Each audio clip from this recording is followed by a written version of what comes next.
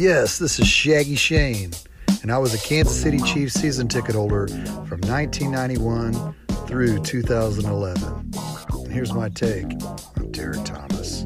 Derek Thomas, the 4th overall selection out of Alabama in the 1989 draft. To discuss Derek Thomas, you have to go back and look at where the Kansas City Chiefs stood moments before Derek Thomas was selected in the 1989 draft. And by doing that, you have to go back to the end of the 1988 Kansas City Chiefs NFL football season.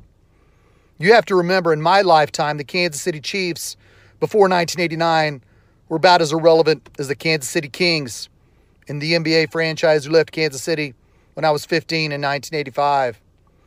The Kansas City Chiefs could not sell out Arrowhead Stadium for any game other than the Raiders when the Raiders came to town. The Kansas City Chiefs averaged somewhere between 30 and 40,000 fans at best a game leading up to the 1989 season.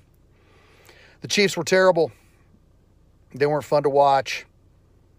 They were the Kansas City Royals' little brother because the Kansas City Royals owned this town. And there was even thought of thinking, wow, the Kansas City Chiefs could leave Kansas City just like the Kings did 3 years prior.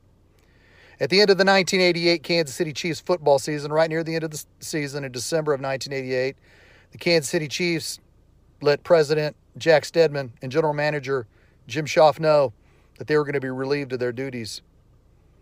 The Chiefs chose one man in December of 1988 to take over as president and general manager. That is Carl Peterson. Carl Peterson came to Kansas City, and the Chiefs finished their 1988 season at 4-11-1. And the Kansas City Chiefs, with a well-known general manager who was coming to town, was going to get a great head coach. He mentioned it from jump when Frank Gans was fired after the 1988 football season. There was some talk the Kansas City Chiefs were going to talk Dick Vermeil out of retirement. But then the Cleveland Browns did the unexpected. You need to follow me a second here, ladies and gentlemen. With the Chiefs struggling and no fun football to watch, you latch on to the underdog. You latch on to the underdog teams around the league. And that underdog team was the Cleveland Browns. The Cleveland Browns had a young quarterback in 1985 and a head coach who was in his second year. In 1985, the Cleveland Browns went to the divisional round in Miami, lost a hard-fought game to Dan Marino. In 1986, the Cleveland Browns had home field advantage, lost the AFC Championship game to the hated Denver Broncos when John Elway marched his Denver Broncos offense 98 yards down the field, send the game at overtime, and eventually win, breaking the hearts of not only the Cleveland Browns fans, but all the fans who cheered the underdog. In 1987, the AFC Championship game was at Denver between the Cleveland Browns and Denver Broncos. The Cleveland Browns were marching in for a game-winning touchdown with 2 minutes left in the game. Ernest Biner fumbled. As a football fan and an underdog fan, you wept for Marty Schottenheimer because he was a damn good coach, couldn't get his team over the hurdle. In 1988, the Cleveland Browns went to the wild card with their third-string quarterback, Don Strock, 43-year-old veteran quarterback that they had to call out of retirement to take over for him because Bernie Kosar and Mike Pagel, their top 2 quarterbacks, got hurt, and their third-string quarterback wasn't nothing to brag about.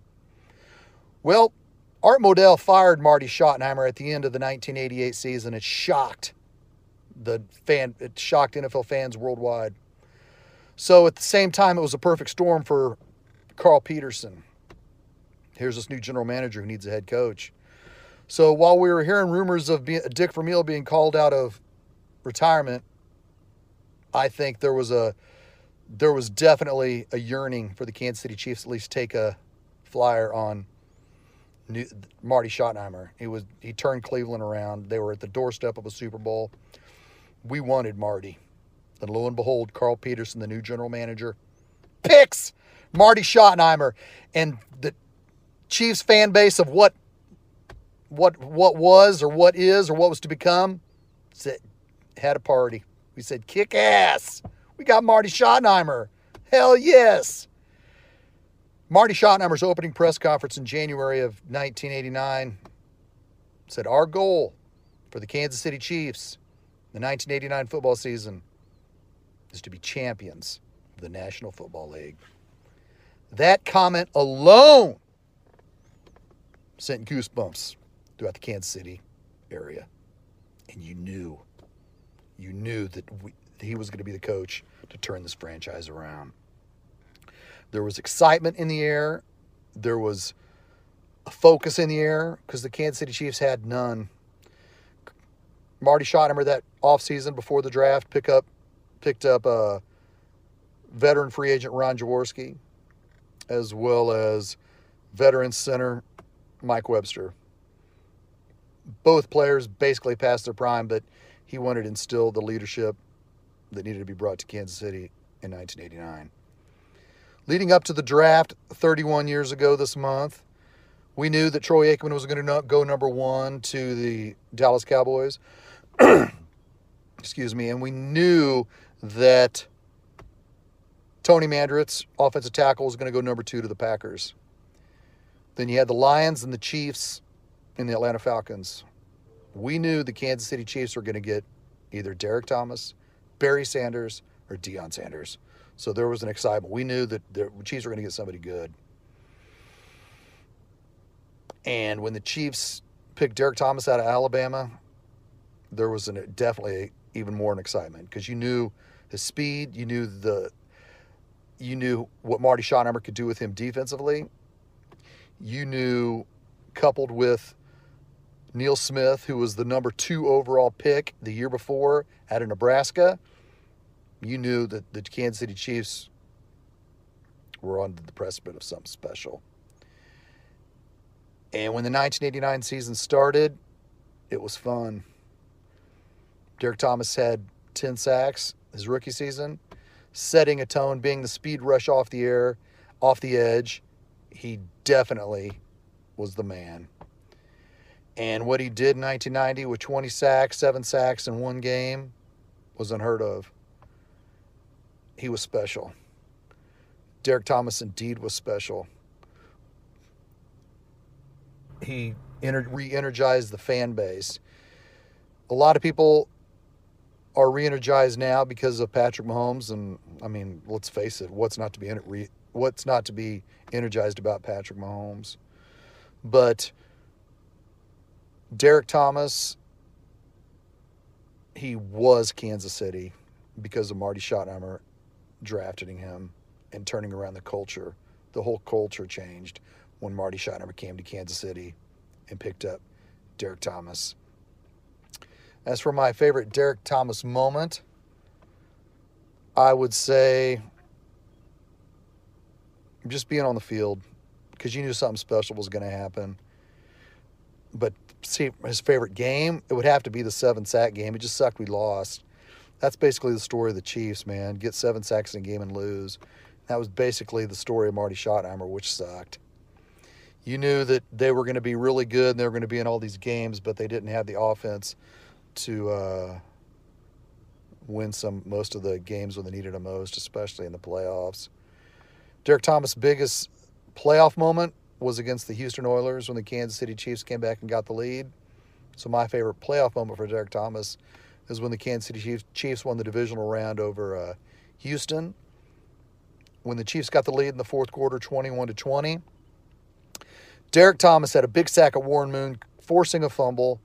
Chiefs recovered the fumble, and 3 plays later, Joe Montana hit Willie Davis in the corner of the end zone, putting Kansas City Chiefs up 28-20.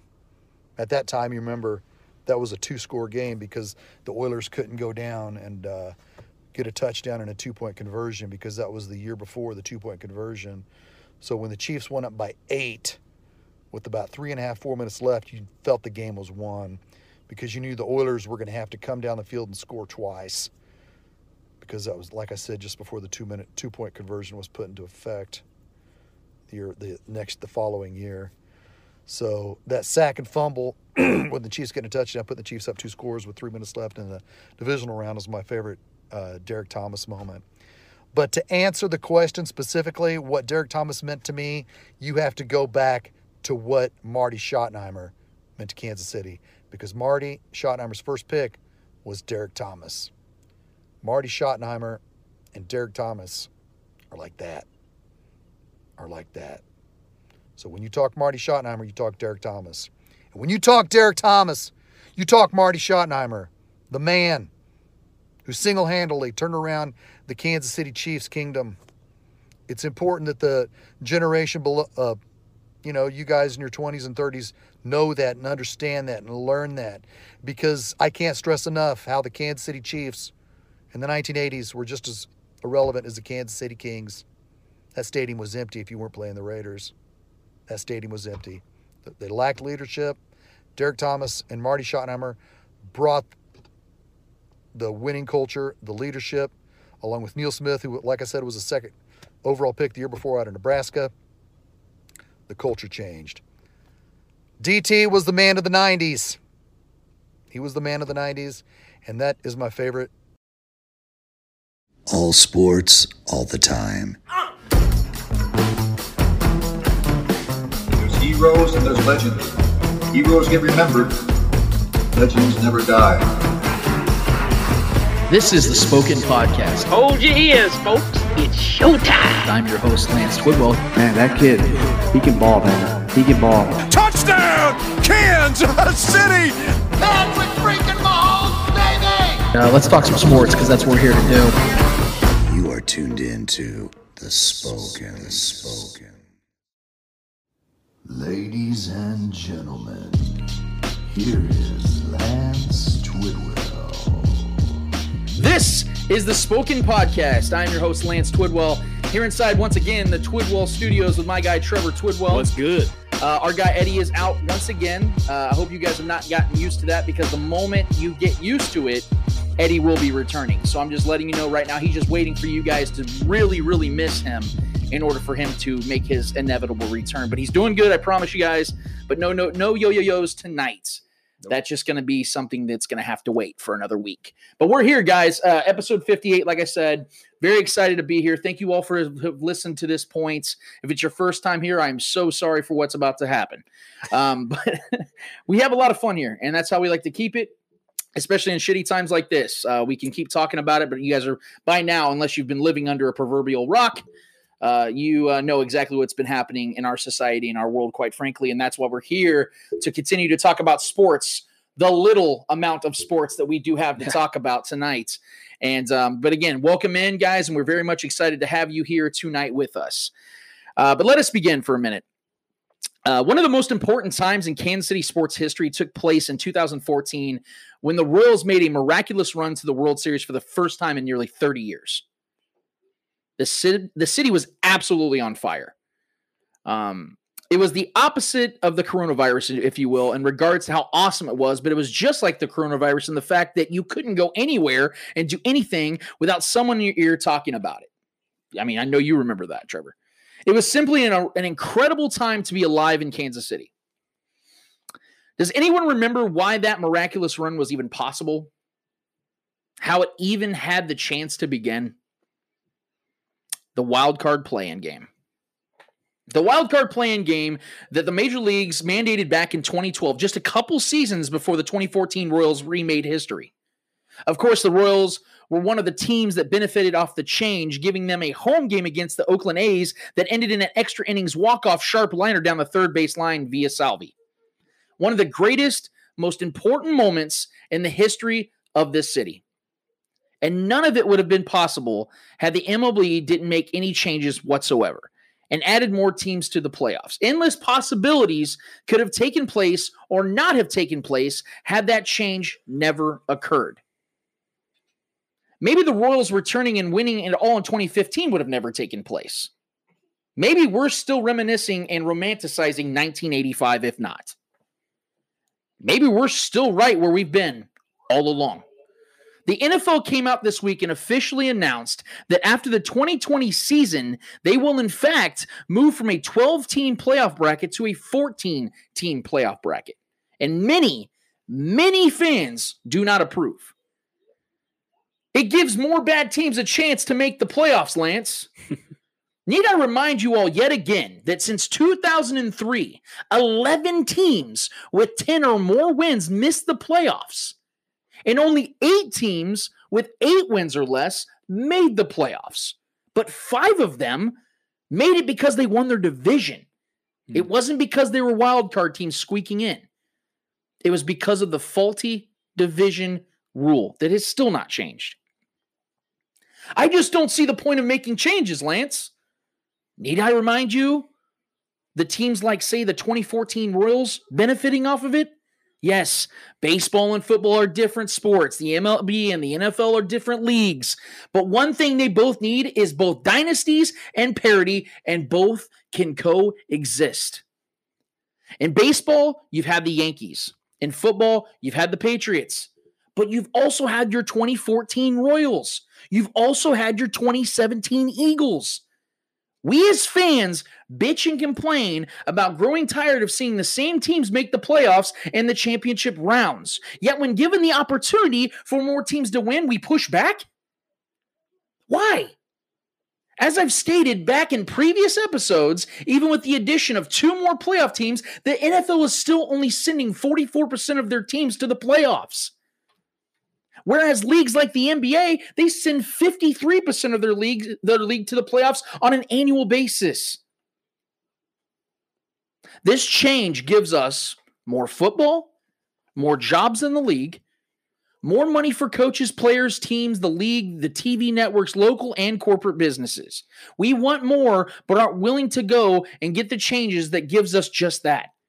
We love a movie like Storyline Playout. We love a movie like Storyline Playout in front of our eyes, yet push back on the change necessary to make said script into reality. Look, I get it.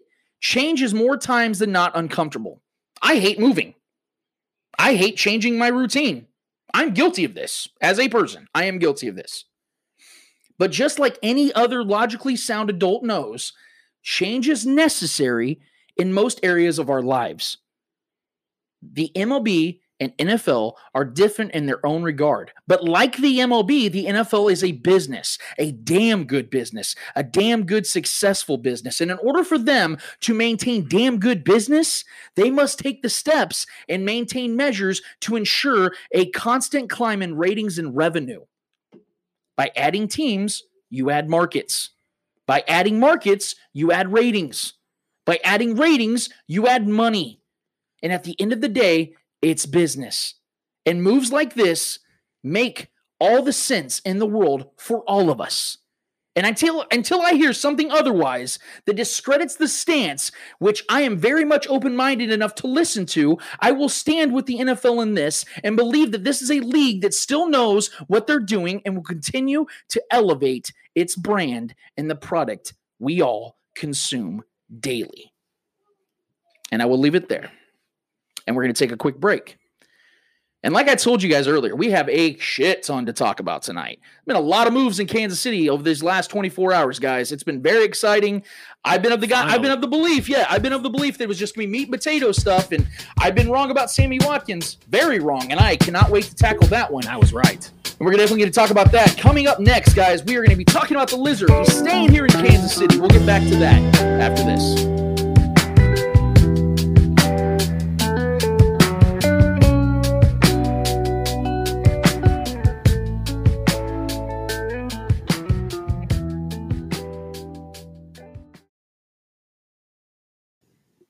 Commandeer is Kansas City's alternative apparel brand. They make unique Kansas City-themed clothing and accessories with a countercultural apparel. Find them online at commandeerbrand.com or follow them at commandeerbrand on Instagram or Facebook.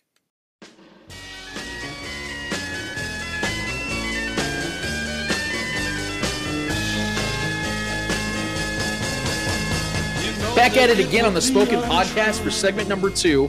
I am your host, Lance Twidwell, here inside the Twidwell Studios with my guy, Trevor Twidwell. That's good. I apologize again if you guys are hearing the name Twidwell a lot. It's not what do they call that? Item placing, or like what Michael Bay does in his movies, where they call that product placement. We're not doing that here. We're not trying to gloat our name here. That's just how it's going right now. The adjustment, process is in flux right now, guys. So bear with us. But by the way, did you see the picture of Lamar Jackson, Smokey John Brown, and Antonio Brown together? It's That's just clout chasing for Antonio Brown, pretty much. It's all that is. I mean, the obvious lack of social distancing aside, I have two questions.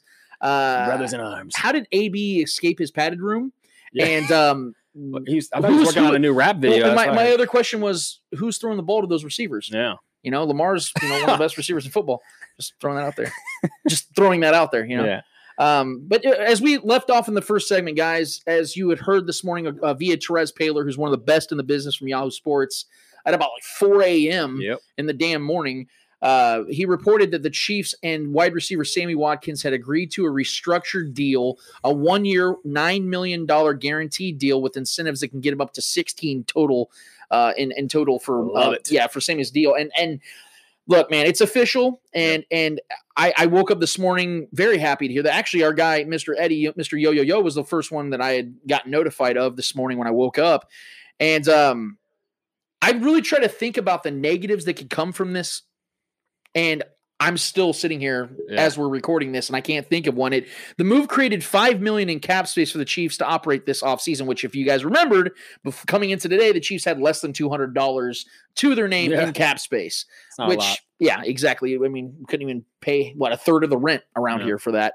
The deal includes a no-trade clause, and it allows the Chiefs to spread that money out, which is exactly what they needed, seeing they had less than, again, $200 million in cap space coming into today. So basically, within a 2-month stretch, Sammy Watkins created 6 feet of space with Richard Sherman in the Super Bowl and $5 million cap space for the Chiefs.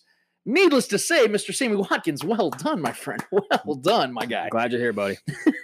I think this move benefits both sides, though, equally. Without a doubt. Giving Sammy the opportunity to essentially prove it to the Chiefs and the potential outside suitors for 2021 that he is a long-term answer at the wide receiver position. And for the Chiefs, it gives them albeit an inconsistent weapon in the quote unquote show up for regular season games department, but also known as in the consistency of show up for the playoff games department. It gives the Chiefs an opportunity to really look and see what Sammy Watkins is going to be on a prove it deal, because if we know anything, since he's been in Kansas City, he's been making money. He hasn't really had a prove it year yet. Right. Even last season, knowing that he was not going to get that third year in that deal, we knew that he felt safe in this offense and he was not going to really go anywhere or be traded last season. Mm-hmm. This was good business to me. We talked about it in the first segment about the NFL and the MLB and how they have to conduct good business. The Chiefs conducted good business today with Sammy Watkins.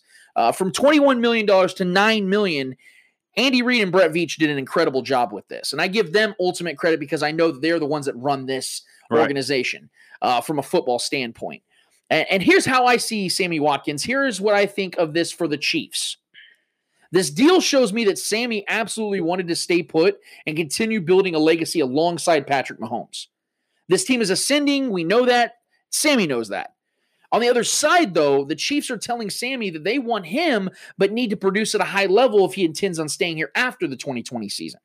But in the meantime, the Chiefs have put themselves in a position to run it back. Those are the words of our quarterback, Patrick Mahomes, this morning on Twitter. Back. Run it back. Who got line? And even though the Chiefs have done very little, have only signed depth guys and restructured their second best wide receiver, yet I couldn't be more excited about the 2020 season. Trevor, what are your thoughts on waking up this morning to learn of the news that Sammy Watkins is going to be in Kansas City through at least 2020? Yeah, I mean, I love it because obviously I feel like I was right on the situation. I felt like we talked about, but even last week, how I feel like he's the type of guy that he feels comfortable here. He kind of feels like this is home. He's a family man. I feel like that was always an important thing to him. And he's just a kind of a different cat. So, I mean, for him to work out this deal, what you said, it feels like it's pretty much with the incentives-based contract. It feels like a prove it or a contract year. Yeah. So I'm just glad to keep his talent strictly even just for the postseason. Like the incentives could come out to where he makes a lot of money. Granted, we can get into which incentives he will actually meet. Because there's a few that I don't think he's going to meet most of them, if I'm being completely honest. But I do think that he could possibly meet a couple of them, and he should, barring health. I'm excited to have him as, like I said, his talent. And I think we started to see as the year went on, especially in the playoffs, the trust and the chemistry finally started to kind of get there. Because earlier in the season, even when he was healthy, we saw a lot of missed routes or miscommunications between him and Pat. We kind of saw that start to tighten up. And even that video with the mic'd up, Pat even put himself on blast saying, I should have trusted Sammy, but he didn't, because he did break open, but he wasn't expecting him to. That's an issue for me either way, whether that's Pat's fault enough to throw the ball and trust Sammy, or the fact that he has even the thought that he can't trust Sammy on that route.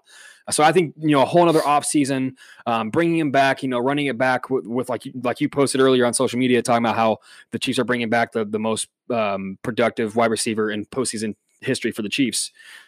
As weird as that sounds, it's just short his career has been with the Chiefs. It's factual. Yeah. So, needless to say, man, I've always been a Sammy Watkins guy, even back in Buffalo. I've always loved him. I loved his talent coming out of college. I think he's got elite skill set. And I still think his best years are ahead. Because he's obviously had an injury-riddled career, but I love the talent. Always have. He's got great burst off, just like we talked about with Kent. Kent even talked about who in free agency can replace who can body size and burst coming off the line of scrimmage. Who can we go pick up, if we do let him walk or trade him or whatever, let him go? Who would replace that kind of production, that prototypical type of receiver? There's no one out there really, outside of maybe Stephon Diggs, but obviously he's not available, and he was going to cost more money, obviously. So him coming back with the incentive-based contract on the cheap, we were going to owe him $7 million regardless if he played it with us or not. So he was on the books for us either way. I'm glad to have him back, man. I'm glad to keep that chemistry and that camaraderie in the locker room alive. We got a couple other guys to take care of. I would like to see us bring back, obviously, Bashaud Breeland. But, yeah, Sammy Watkins, keeping this offensive prowess alive and keeping the camaraderie, in that locker room together is big for me. So I'm super stoked, man. And Sammy Watkins' last 7 regular season games, he tallied up 17 receptions for 200 yards and 0 touchdowns. Yeah. In Sammy Watkins' last 5 playoff games, he has 24 receptions for 464 yards and 1 touchdown. Like Trevor said, he shows up in the biggest games. And for me, I think that Sammy is finally being paid what he's actually worth, his value. Right. This first contract, yes, it was definitely inflated. I definitely think he was getting paid way above his He's getting paid like a top actual receiver. value grade. Yeah. Yes. I mean, his talent, for me, his talent is up there with some of the best receivers in all of football. Yeah. It's just the fact that when we factor in his health issues, his inconsistent play, things of that nature, you have to bring him down a few pegs. And I think that was a part of the conversation and dialogue with the Chiefs. I do believe Sammy fully wanted to be here. Our guy Shaggy Shane had met him at a store out in Independence. I believe it was a DIY. Don't kill me, Shane, if I'm wrong on that. But I believe he met him out there to DIY. He was doing an autograph signing, and Shaggy did talk to him. And Shaggy's got one of those personalities where he can really get people to talk authentically. He's the reason he signed. Yeah. Thank you, Shaggy. Because of you, we have our guy. It should be Shaggy Proof. Sammy. It's proof. Shaggy Sammy and Shaggy Shane. They should be a team. They should have their own podcast. Fuck us. But he mentioned to Clay and I in a private conversation after he had met him that he really got a sense and a vibe that Sammy genuinely wanted to stay here in Kansas City. And that's how I've always felt that he wanted to be here. It was always for me a concern, and why I thought ultimately Sammy wasn't going to be here in Kansas City anymore is that there was going to be somebody else that was going to pay him something he just could not resist and something he couldn't turn down. And I would totally get it. It's business. We keep talking about that tonight. Yeah. You got to go out there and make your money. But Sammy is more concerned at this time of his career of building legacies because let's be honest, guys, the Chiefs are an ascending team. Yeah. They're not one of those one-off teams where, okay, they won a World Series or won a Super Bowl with an aging quarterback and their pieces are going to start to disperse. This feels like the beginning of something. In fact, it's the opposite. Yeah. From Field Yates of ESPN today, the Chiefs offense will now return with 10 of 11 of their Super Bowl starters, 5 of its top 6 leading rushers, 8 of its 9 leading receivers, 6 of its 7 offensive linemen in terms of snaps that played last year. Their offensive coordinator, Eric Bieniemy's back, led by Andy Reid, Patrick Mahomes, Travis Kelce, and Tyreek Hill. I think that's the first time I heard somebody say that's the first time that any Super Bowl contending or Super Bowl defending title team is bringing back that many players from the original team since I think the 2008 Patriots. Right. And I think if we're going to follow any mold, to fall into any kind of mold, the 2008 Patriots is a good, trend to kind of follow. So that's I'm stoked on that, man. And I was of the belief, and I was definitely wrong on this. I really was of the belief that we were going to hear about Chris Jones's extension or news on Chris Jones before we heard of Sammy, because I still do believe that Chris is the more important asset to the team's success. I do believe that that's still true. Yeah. If we were to find out today, instead of Sammy re-signing or restructuring, that they traded him, I mean, I wouldn't have been shocked, and I feel like the Chiefs can just go out there and maybe draft a wide receiver in the mid-rounds that is more press coverage friendly, that is able to beat that, like we did talk to Kent Swanson about a few episodes ago. But now that that's not the case, now that we know that Sammy will be here for one more year, I do feel it puts more emphasis, and quite honestly, I feel more confident that Chris Jones is going to be a Chief next season. I heard Adam Schefter taking questions from even Chiefs fans on a live, I believe it was on Periscope or something like that on Twitter, and he was talking to Chiefs fans, and they were asking him questions about Chris Jones directly. And something Adam Schefter was saying that we've known Adam Schefter at the ESPN platform for about 12, 13 years now, at least. Right. And you see his tendencies when you know he knows something. And the sense I got from Adam is the Chiefs are absolutely fighting tooth and nail to get Chris Jones to sign a contract. Well, and there's been no outside noise from any other teams. We've heard zero interest from anybody. Absolutely. That's what's bizarre. And like we talked about last week, I think that the reason for that also could be that some of the teams that are interested, because I definitely do believe there are teams that are trying to get Chris Jones off the Chiefs' the Chiefs are probably setting the bar pretty high on what they want. Well, they're teams that I don't think the Chiefs are interested in trading with. Yeah. I don't think the Chiefs want to trade him to the Colts. I'm sure the Raiders have inquired about Chris Jones. I'm sure that's probably happening. I'm sure that, but I'm also like the Colts are a team that I would look after because of the fact that they're a couple of pieces away from really contending. Yeah. That could be the second or third best team in the AFC as it stands. And again, you add a Chris Jones to a team like that that's already talented enough with good or great coaching, in my opinion. I think Frank Reich's a damn good coach. Absolutely. Offensively, awesome, a great front office.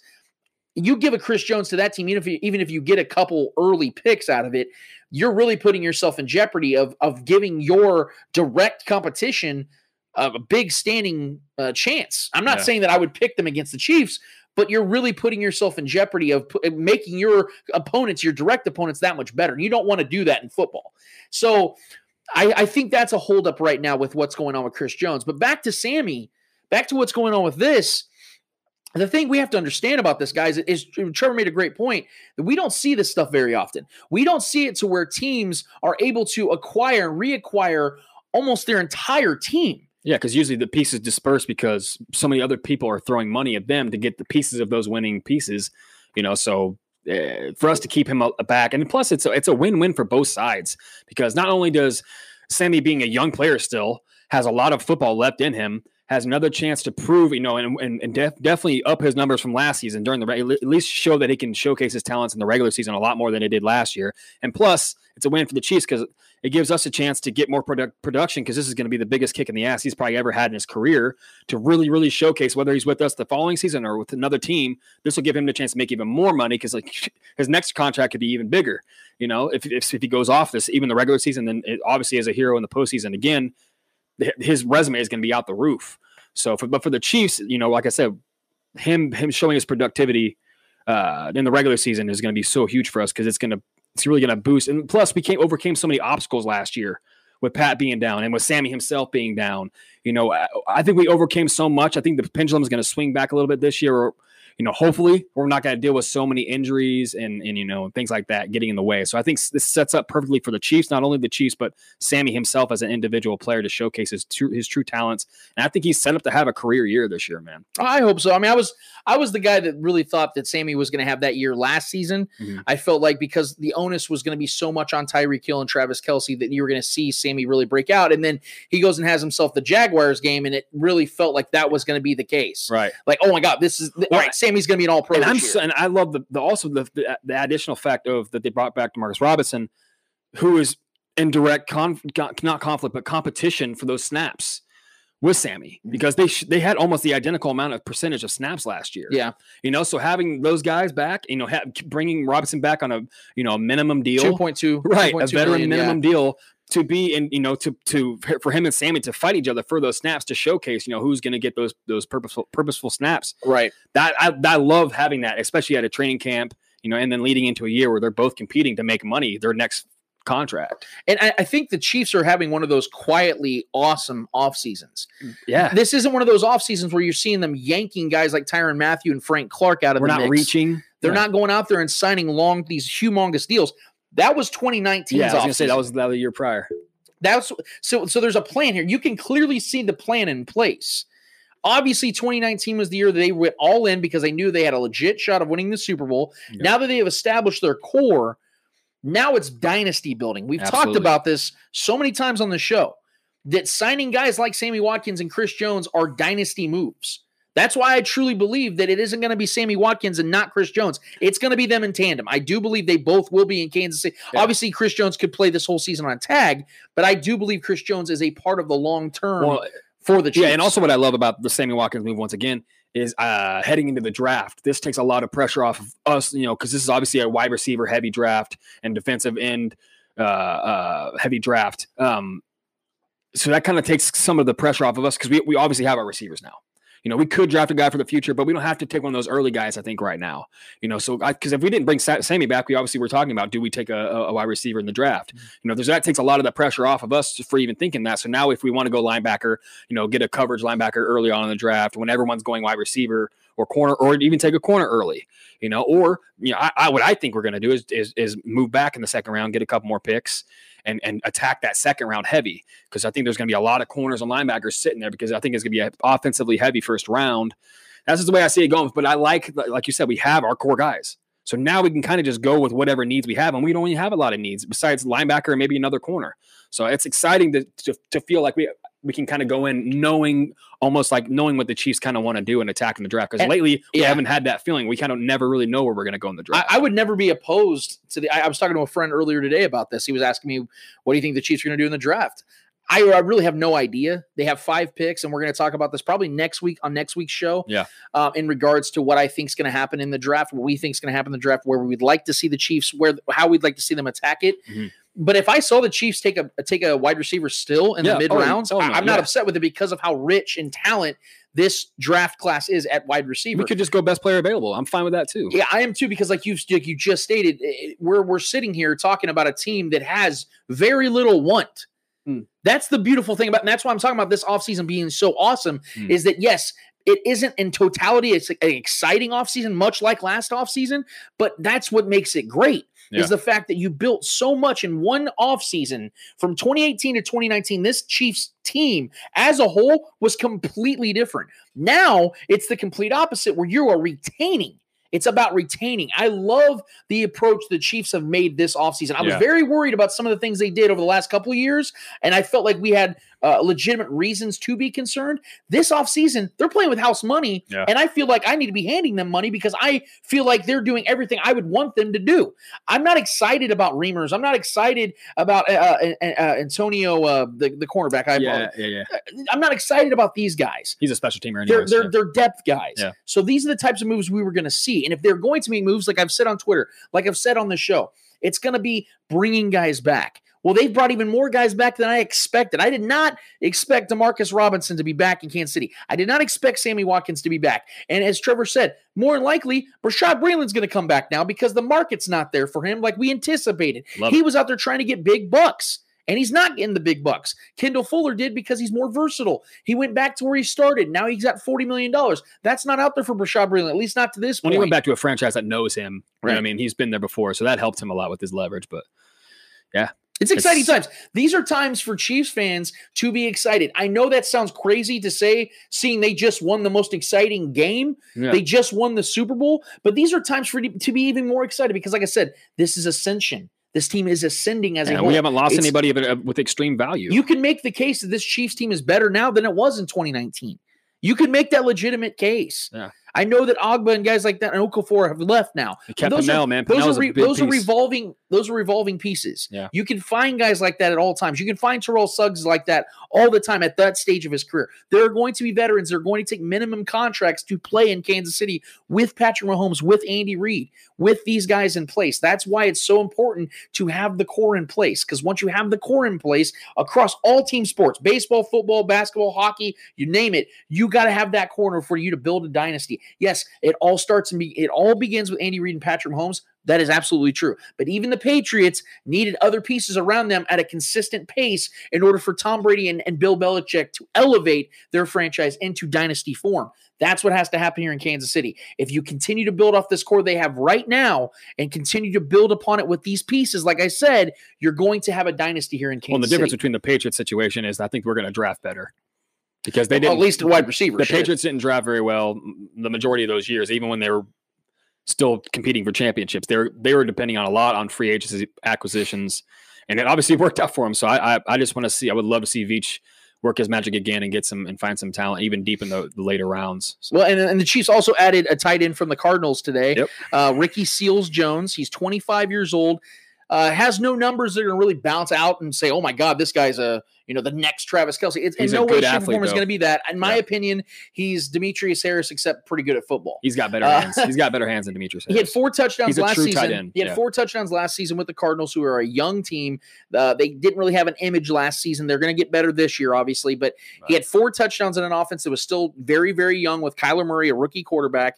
And I think with Patrick Mahomes, with all the weapons around, I would not be shocked, guys, if Ricky Seals-Jones has more than 4 touchdowns. I mean, I'm not trying to make predictions yet. No, yeah. It would not shock me. We're going to run some 2 tight end sets. Yeah, Demetrius Harris, I think, had 5 touchdowns his last season in Kansas City. He's much better than Demetrius Ricky Harris. Seals-Jones is better than Demetrius Harris. Yeah. So I like this signing. And he's an athletic receiving tight end. He's not the big blocker type, which is what Bell was. Blake Bell. He was he was a decent receiver, but he was more of a bigger body blocker. He's a blocking tight end. Ricky Seals-Jones is a really good athlete, and he's good route running ability, and he's got really good hands. He's really good in the red zone. And to that point, like we've been talking about with Sammy, we've been talking about Demarcus Robinson.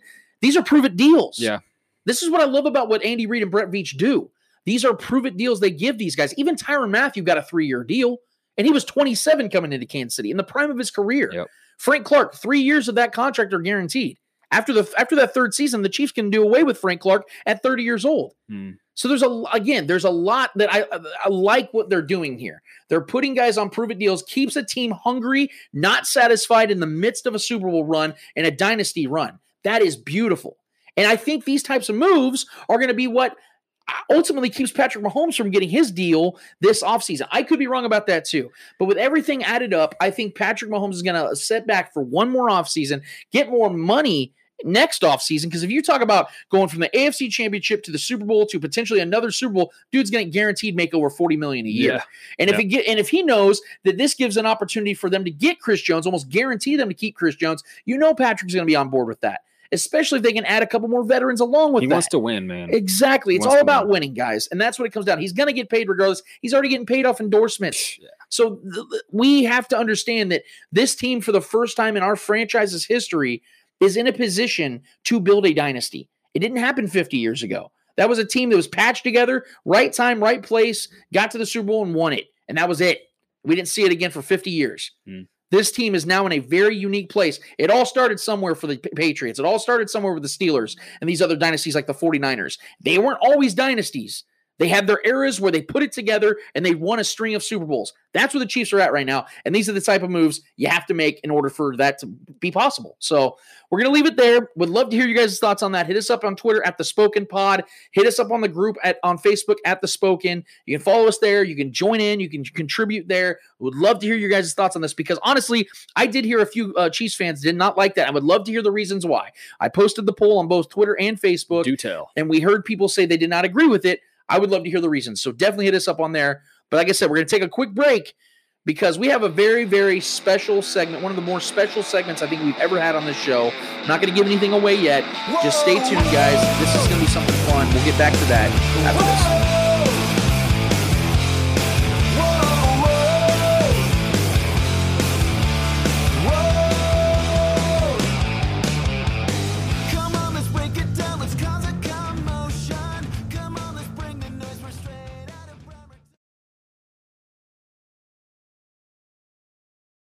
Midcoast Modern is a Kansas City focus on modern, handmade, and small brands. A resource for design-centric home goods, apparel, jewelry, artwork, and limited edition gifts. We support makers, artists from the Midcoast, and bring in goods from makers, artists around the U.S. to offer a unique selection.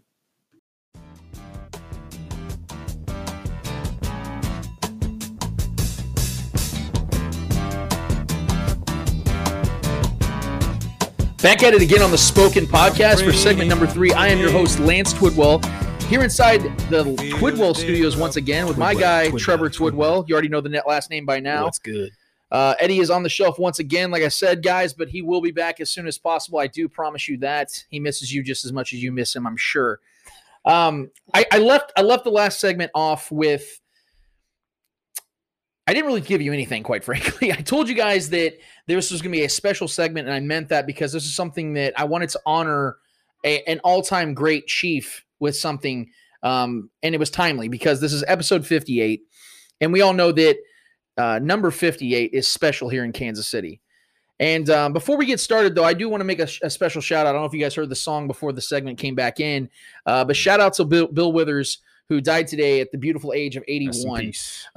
Bill was one of those rare and unique musical artists that was able to capture generations of music listeners and lovers with his timeless classics like Ain't No Sunshine, Lovely Day, Lean on Me, and of course, Use Me Up, like you Timeless, heard. Yeah. It was a really, really weird day. Like I said, the Sammy Watkins news got me excited, and then I heard about Bill and just kind of threw things off a little bit, but I just wanted to throw that out there because we definitely appreciated the work he did. But this is a list that I really wanted to put together because of, like I said, this is episode 58. And I remember being a young kid and watching Derek Thomas and just how much he meant to this fan base and this team, this organization. As you guys heard our guy Shaggy Shane at the beginning of the show give a personal testimony of what it was like watching Derek Thomas in the 90s. And Shaggy being a little bit older than all of us guys, seeing it as an adult, me being a child, I obviously admired the hell out of him, but it was different. And I kind of envy people that got to see Derek Thomas from an adult standpoint. That defense in general. Yeah, it was just him. That defense was incredible. And so what I decided is to, let's comprise a list here, a top 5 all-time Chiefs list. Now, most people that give lists like this, and I've already said it on shows previous, that I hate opinion-based lists, and I mean that. So what I decided is to step it up a little bit and standardize this thing. We are basing this list off of talent, production, and team contribution. Those are now obviously the 3 will vary with each player because they play different positions and things of that nature. But that's what we were basing this list off of. And I really wanted to add Priest Holmes. Priest Holmes to my top 5. Yep. Why? Because from 2001 to 2003, Priest tallied up 4,590 rushing yards, 56 rushing touchdowns, 1,976 receiving yards, and 5 more touchdowns. And despite only playing 8 games in 2004, Priest Holmes put over 1,000 yards and 15 touchdowns. Think about that for a second. That's ridiculous. Running backs aren't doing that in today's game in all 16 games. And that was a good offense, not even just him. That was a good passing offense as well. And so from 2001 to 2000 through 2004, Priest put up 7,645 yards and 76 touchdowns in a 4-season span. Stupid. Those are simply unprecedented numbers in NFL history, and he contributed to the Chiefs having some of the greatest offenses ever. Yeah. But he didn't make my list. And I really wanted to put Jamal Charles on my list too. Same, man. And why? Because Jamal was without question one of the most unique running backs we've ever seen in NFL history. Long, lanky, borderline skinny, yet was able to run through the B and C gaps with relative ease. Jamal currently owns the highest yards per carry average in NFL history, despite playing the majority of his career and his absolute peak surrounded by subpar at best offensive talent. And I believe he was before his time because I think he would thrive even more in today's football. No question. And from 2012 to 2014, Jamal put up 3,829 rushing yards, 26 rushing touchdowns, 1,220 receiving yards, and 13 receiving touchdowns, while averaging 5 yards per carry. You see those numbers and compare them to Priest, and you ask me, well, why would you even put him above Priest? Because I mentioned Priest, now I'm mentioning Jamal. Yeah. I mean, look at the quarterbacks, though, that Jamal had. I mean, you're talking about Matt Castle, Brady Quinn, and Alex Smith. And like I said, the surrounding talent, the best receiver that he had on his teams was Dwayne Bowe. I loved Dwayne Bowe at the time. He was not a number 1 wide receiver for the majority of his career. Yeah. He had guys like Donnie Avery and Steve Breston around him. It was just bad. And I can go on and on and on about Jamal, but I'm going to get to my top 5 list, man, because this was a very tough list to put together. It took me a long time. But I'm going to start with my number 5. Actually, you know what? Trevor, I want you to give me your number 5, then I'll go to my number 5. So you go ahead. Give me your 5th player on your list as far as your top 5 all-time Chiefs. Number 5 is not only because of his impact, the longevity of his career, his personality and leadership. I'm going defensively on my number 5 here. I'm going DJ. Derek Johnson. Okay. Yeah, I think he's a Hall of Famer. Will be a Hall of Famer. The best linebacker as far as numbers and productivity and like I said, longevity until the very end of his career when he started, obviously with the Achilles and all the injuries, and then his little stint with the Raiders there. That was rough to see that. I forgot about that. Yeah, I try to forget. PTSD kicked I try to forget one. about that, but I can't, man. But anyways, one of the most loved Chiefs of all time. I can't not have him in my top 5. I think obviously his numbers speak for themselves. He was incredible. One of the best open field tacklers in Chiefs history, if not the best. In his prime, he was incredible at stripping the ball from the quarterbacks and his strip sacks and his ability to meet running backs in the backfield before they have a chance to even get to the line of scrimmage. He was incredible to watch. I grew up. He was one of the guys that kind of introduced my true love and passion for the Chiefs because his whole career was like as we were growing as kids watching Chiefs games at Grandpa's house. He was one of the funnest guys to watch defensively, so he's solidly in my number 5 spot. Well, my number 5 is, I believe, your favorite Chief of all time, Tony Gonzalez. And why do I have Tony at 5? It's pretty self-explanatory why he made my 5. And here are the Chiefs' all-time receiving records that Tony G owns. Receptions with 916, receiving yards with 10,940, touchdown receptions with 76, and targets with 1,409. And he did all of that without a single great quarterback. Yep. In fact, Tony G spent most of his career catching passes from the likes of quarterbacks like Elvis Gerbach, Damon Heward, Tyler Thigpen, Mr. Thigbone himself, oh boy, Brody Croyle, and Todd Collins. Tony G was oftentimes the only proven receiving option, yet just like Priest Holmes, was a major reason why the Chiefs led the league in scoring in 2003 and was one of the best offenses of the 2000s. All those quarterbacks sound like failed jazz musicians or something. Those are white names. I don't know. Like Damon Heward. There's a lot of white dudes that play jazz. That doesn't sound like a guy who's playing a trumpet. You see, I said failed. Yeah, that's a good point. That's a good point. Yeah. We're failed podcasters, apparently. All right, Trevor, who is your number 4 on your list? Number 4, I'm going with the O-line here. I'm going another Hall of Famer, Will Shields. We talked about the great offenses that the Trent Green offenses, and we talked about Priest Holmes' production. Who was the guy leading the pack and blasting those holes and giving Priest Holmes and not Jamal Charles, but other running backs, Larry Johnson, the ability to have that production, and obviously he's a Hall of Famer for a reason. He's possibly the greatest at his position of all time, right up there with all the other greats. So Will Shields to me, man, obviously a great personality, very well-spoken guy, was always fun to watch, was an absolute leader in that locker room, and an ultimate pro. So he's got to be my top 5. Couldn't leave him out. And I try to I try to pay attention to other guys that were great at other positions. So I felt like one of our greatest, obviously our greatest offensive lineman should be deserving of being in my top 5. So I went with Will Shields. Nice. My number 4 is going to be Derek Johnson. Why there has never been a defensive player in Chiefs history that has been more consistent and produced at a higher level. Yep. And I mean that. And I know that's going to piss off a lot of the older guys who were big Willie Lanier guys and Buck Buchanan. I can't wait till he's in the Hall of Fame. And I appreciate all those guys, but this man played in the modern era, and it's a different football game. Yeah. Leading all Chiefs players in tackles, 9th all-time in games played, 13th amongst non-cornerbacks in interceptions, 6th all-time in defensive touchdowns, ridiculous. 4th in forced fumbles, 11th in fumble recoveries, 13th in sacks as a middle linebacker, 2nd in tackles for loss, and 5th in quarterback hits. And he did all of that despite Todd Haley doing everything in his power to ruin DJ's career. Yeah. Before Mahomes, I'm going to tell you guys this. For anybody that has not known me for any length of time, before Mahomes, DJ was my absolute favorite Chief of all time. He, like Tony G and Jamal, had to bear the burden of being born just a little too early and therefore had to endure the dust days of Chiefs football before the dawn of what we know now to be. Even with that considered, you will find it difficult to find a more talented, more productive, more beloved Chiefs player ever than DJ. That's why he makes my list. Trevor, who is your number 3? Number 3 is Tony Gonzalez. Not only is he my favorite Chief of all time, he's actually currently right now, since I've been a kid, is my favorite football player of all time. I've always been a big tight end guy. I always liked the guys that would throw the blocks, get in the trenches, but also be incredible at catching passes.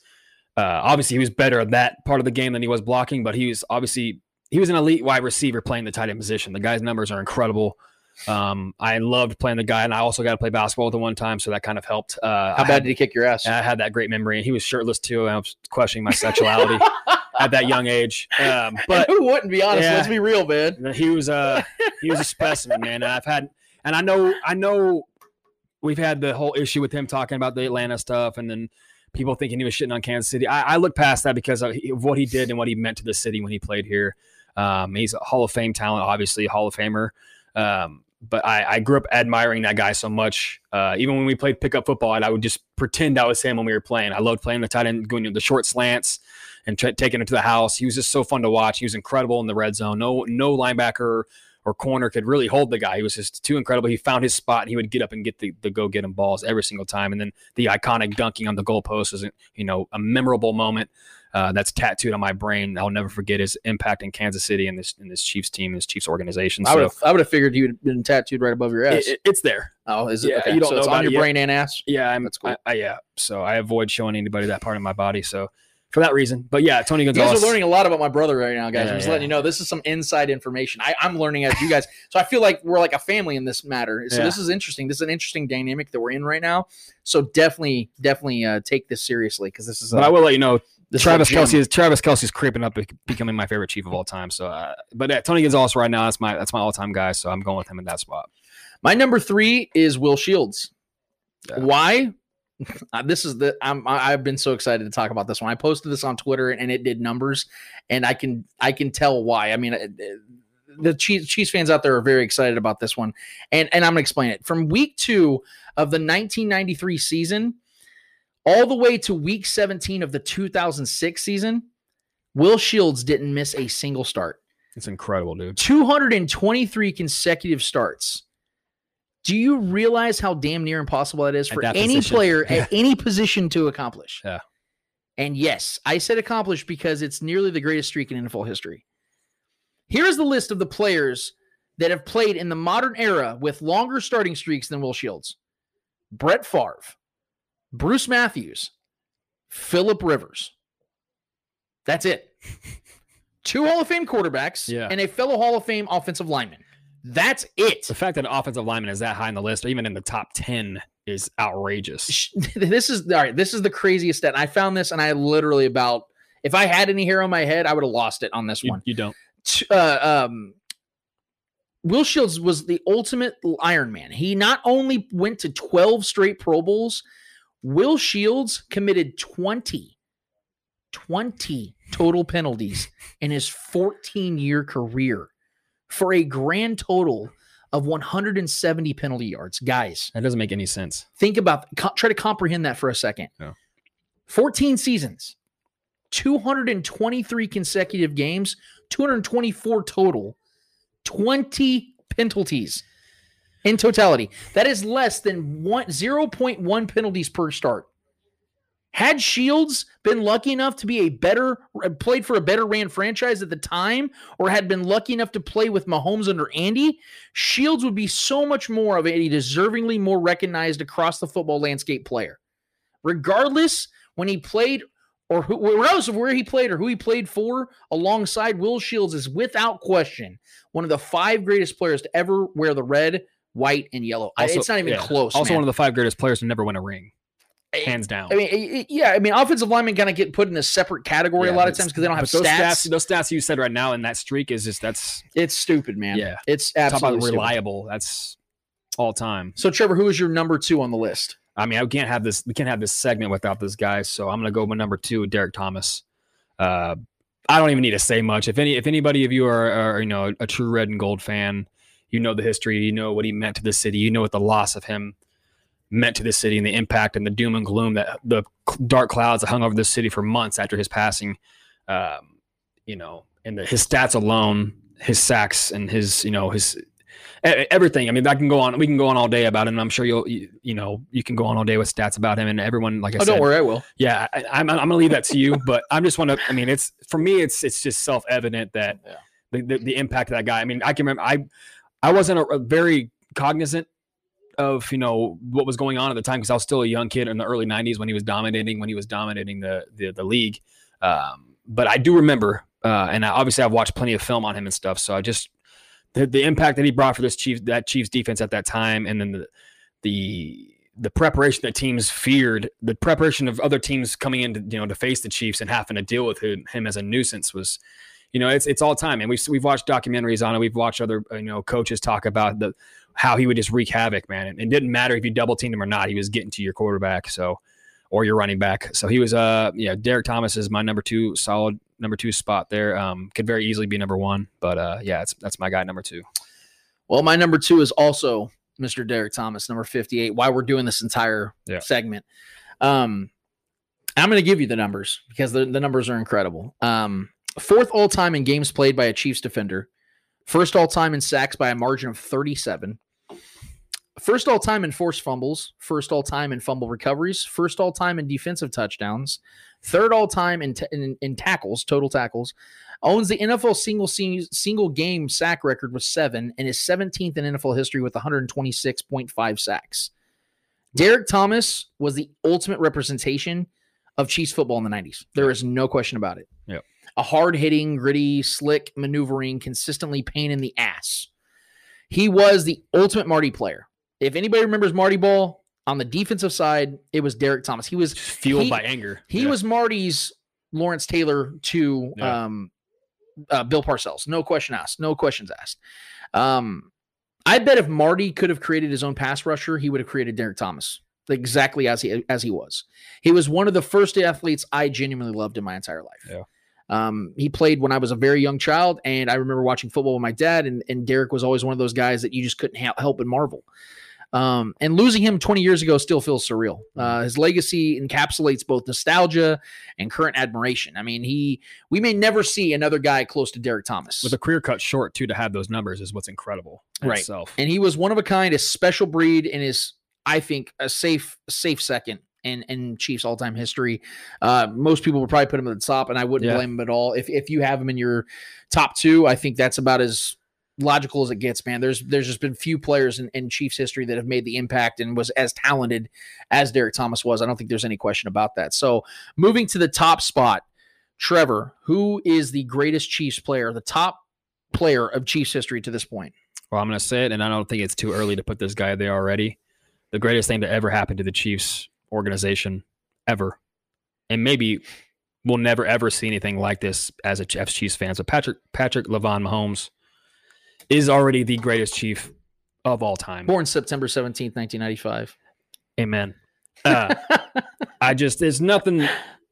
I mean, we've experienced, we've talked about this ad nauseum on this podcast. We've had our moments before, we knew what Patrick Mahomes really was. Me and Lance have had conversations about the possibility of him becoming even slightly special. Not the best player in the NFL, which he is now. He's hands down the greatest thing that's ever happened to this franchise. One of the greatest things I think that ever happened to the NFL, just for the way he's changed the game already, and the way that he's made other teams try to find the next Patrick Mahomes already. So his impact not only for the Chiefs but for the entire Shield is just unmatched in my mind as an individual talent and a franchise altering player. His stats alone, obviously, for his first year as a starter with the MVP and the 50 touchdowns and the 5,000 yards to launch his career is unprecedented for anyone to start their career. It's the greatest start to any one career in maybe sports history. And I'll be forever grateful, regardless of how long he's here, regardless of how long his career is, the fact that he changed the entire direction of this franchise and gave us what our childhood dream was, seeing the Chiefs hoist that trophy in the air. And now he's got us expecting more. There's never been a better feeling as a sports fan in general, not even just a Chiefs fan, but as a fan of sports, for our guy to be the guy. Like I said, it's unprecedented. The way he's absolutely changed not only this franchise, but this city.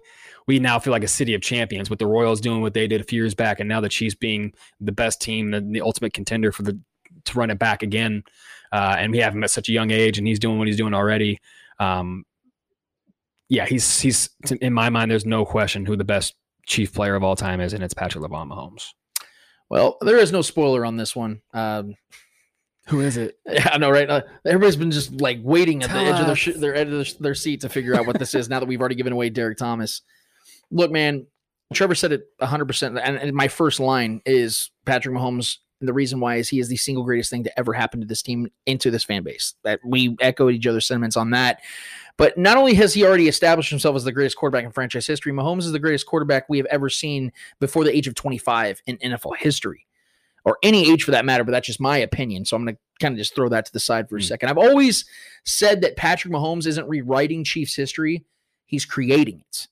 There's a massive difference because the Chiefs have had very little to be proud of on the field in the modern era. And Mahomes is the embodiment of everything and anything the Chiefs fans could ever ask for in a quarterback, and is everything this team has needed in a quarterback and more. And I realize that he's only 2 years in, just like Trevor said. But starting at the quarterback for the Chiefs, I don't see how I could consider myself a sane individual if I felt or believed that there has been a single player in the history of this franchise more talented, more productive, and has contributed more to his team than Patrick Mahomes. And those are literally the three standards we put on this entire segment.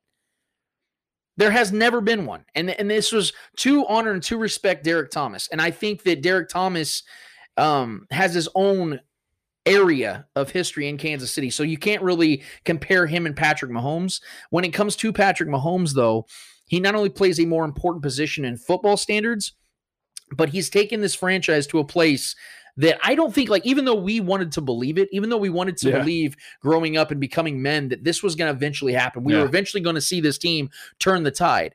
I never honestly believed we were going to ever see something like Patrick Mahomes in the NFL, let alone in my own city. That is what just baffles me, that this is reality sometimes. Like when I before the show even started, before you guys even got here, when I was just collecting some notes, I just felt the need to go watch some Patrick Mahomes tape. And I started watching the 2019 season all over again and watching him play and dominate the way he did, because it's so enjoyable. It's so easy to watch. It's so much fun. It's like watching a video game in human form. It's unreal. It's unprecedented. That's the only way we can explain this guy. He's so great that even in a segment that we're dedicating to Derek Thomas, he still takes the top spot. That's how incredible that Patrick Mahomes is. And I would be, like I said, hard-pressed to believe that people wouldn't have him at least in their top two. And if you guys have your own list based upon the standards we've presented, if you have a list of your 5 greatest Chiefs based upon talent, production, and team contribution, send it to us. Like I said, follow us on The Spoken Pod, on Twitter at The Spoken Pod, and follow us on Facebook on the Facebook group The Spoken. Give us your guys' list and let us know what you guys think about ours. Give us your reasons why you give a player a certain spot. If you disagree, maybe you guys have Priest or Jamal in your list. Totally get it. It's kind of a hard list to make wrong. So give us that. But that's where our lists are at right now. I think we have the same guys on the list. It's just different order. Me and your list are the same. I just realized that right now. What can we say, guys? We didn't plan that, I promise you. And most of the time, Trevor and I disagree on things like this. So this is kind of a beautiful moment. I need to change it now. Trevor told you about his tramp stamp, and now we're telling you guys about our list that's exactly the same, just mixed together. So that's pretty awesome. But we're going to take a break right there. When we get back, we're going to keep it in the NFL. We're going to talk about a quarterback right now. His path doesn't really make a lot of sense to me.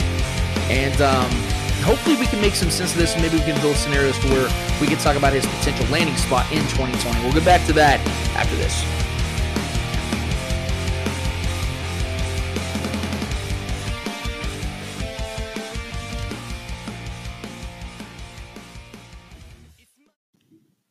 KC Hemp Company, your most trusted CBD provider in Kansas City, shipping nationwide. Ancient plant for a new age health.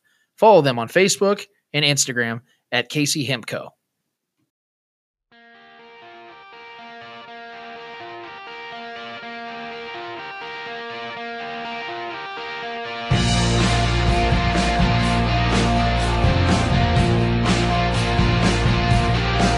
Back at it again on the Spoken Podcast for segment number 4. I'm your host, Lance Twidwell, here inside the Twidwell Studios with my guy, Trevor Twidwell. That's good. And we left it off. We did our DT special, the Derek Thomas special for episode 58. Gave you guys our all-time 5 best Chiefs of all time. And I would love to hear your guys' feedback. Let us know what your guys' list is. We would definitely love to hear that back, because this was a really special segment for us. It's very different because we don't usually do things like that. But I felt that it was a time and it was necessary for sure. But we want to stick in the football side of things. And let me just first off say that, I think we all could agree that 2020 has been by far the weirdest year of our life. And it's only April. It's been a catastrophe. I try to envision. I try to envision how odd this is all for all walks of life, and I try to envision what it's been like for Cam Newton. Quite frankly, yes, he's a very wealthy and healthy athlete, so that alone puts him in a much better position at this time than literally 99% of us. But to be that talented and to be as accomplished as he is since his college career, to be cut from the team that took him number one over 9 years ago and still be available at only 31 years old is absolutely baffling. And let me clarify that I do understand that Cam is not a fundamentally and mechanically sound quarterback, and I 100% believe that plays a factor in his current availability. But if the corpse of Joe Flacco can be handed the keys to the Broncos franchise, elite Joe Flacco, if a franchise who hired a coach that just got fired with Kyle Allen as his quarterback could trade for Kyle Allen, that's the biggest shot there, man. If a team is willing to give a 43-year-old quarterback who does lipo on the weekends $50 million guaranteed over a 2-year span, Cam should not only have a job, but should be a starting quarterback. And as crazy as it sounds, I really believe that Cam Newton will be a starter in week 1 of the 2020 season. What sounds even crazier, though, is that I could not tell you the team that he's going to be the starter for. I have no idea. The teams I think should be going full-fledged after Cam, well, I have a few of them, and the 2 that are at the top are actually in the AFC West. So stay tuned, Chiefs fans, because this might interest you. The Broncos love Drew Lock, and the kid is talented. There's no question about it. But Elway is on the ropes, even with his own fan base who literally worships the man. Rightfully so. You could say that developing a franchise quarterback like potentially Lock could be what saves Elway's job in the front office legacy. But what saved Elway's job to begin with? Was it Tim Tebow, who they did in fact draft? No. It was a 36-year-old veteran quarterback in Peyton Manning that ironically replaced the drafted Tebow that saved Elway. If I'm Elway, I repeat history and give my team the best chance to battle Mahomes and the Chiefs with a supremely talented Cam Newton. But there's another team in the AFC West that should absolutely be going after Cam Newton. The Chargers are in an absolute no man's land with Tyrod Taylor. And it is Tyrod, by the way. It's not Tyrod. I have this confirmed. I checked a YouTube video, and Tyrod said it's Tyrod. Tyrod. Yes, get it straight, guys. A lot of people call Tyreek Hill Tyreek Hill. It's Tyreek Hill. It's not Tyrod Taylor. It's Tyrod Taylor. Just to throw that out there. But they are in absolute no man's land, the Chargers are. They have one of the more talented rosters in football and still can't seem to find a way to get over the hump, better known as the annual disappointment. Tyrod is a solid quarterback, but in no way is he a franchise changer. And you know what? Cam may not be anymore either. But the fact is, he has been. And when healthy, is a consistent MVP candidate, and it gives me, as a coach and GM, much more confidence that he can access that ability than a quarterback that never has and never will. How the Chargers haven't already signed Cam is beyond me. And hey, as a Chiefs fan, I'm not complaining and wouldn't be really worried either way. But I would definitely respect a Cam-led Chargers team far more than a Tyrod-led Chargers team. And then finally, a wild card team that I wanted to throw out there because I know it probably would not make sense to a lot of people, but it makes a lot of sense to me because this team's in dire need of actually winning, and that is the Buffalo Bills. I know that Josh Allen is going to have every opportunity in the world to have that job and to win that job and to keep that job in Buffalo. They love him up there. He's young, he's talented, and they built around him this offseason, especially getting Stefon Diggs, trying to shore up that offensive line, and I think they're going to be even better on the defensive side this next season as well. But if you know anything about the NFL and young quarterbacks, especially young quarterbacks that have a lot to prove, you want to make sure that they stay as uncomfortable as possible to keep them in a position to where they know they're fighting for their job. That's why the Bears went and got Nick Foles for Mitch Trubisky.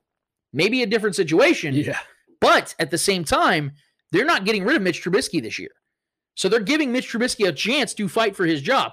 I believe the Bills should handle it no differently with Josh Allen. I do believe Josh Allen's a better quarterback than Mitch Trubisky, but we all know that Josh Allen has significant mechanical problems, just like Cam Newton has had for the majority of his career. Something else we know about Josh Allen on the positive side, a super mobile quarterback, extremely athletic. Big and strong, yeah. One of the most athletic quarterbacks in the NFL. Also, just like Cam Newton, loves to chuck the rock downfield. Cam Newton has one of the highest yards per average throw or yards per attempt in NFL history. Josh Allen is no different. Yeah. And if you go and get yourself a Cam Newton in Buffalo, as crazy as that sounds, because I think that Cam Newton will be starting somewhere, I do think that's what the Josh Allen would need. And if Josh Allen ultimately fails, you have yourself a former MVP, Super Bowl contending quarterback who also won a national championship, who is also the best player, who won a Heisman in college as well. That's the kind of guy I think Buffalo should be looking at as well. But I put the Broncos and Chargers ahead of them. That's more of a wild card team. I think the Broncos and Chargers should be absolutely looking for Cam. Trevor, what are your thoughts? So those are the teams you think are good fits for Cam, just in general. I think they're good fits for Cam, and I think Cam's a good fit for them. I don't think Cam going to Buffalo would be a good thing for Josh Allen at all. It wouldn't be. That's what I'm saying. It could be. That would disrupt that locker room. It could get Josh Allen in a mindset of, okay, this is my last shot.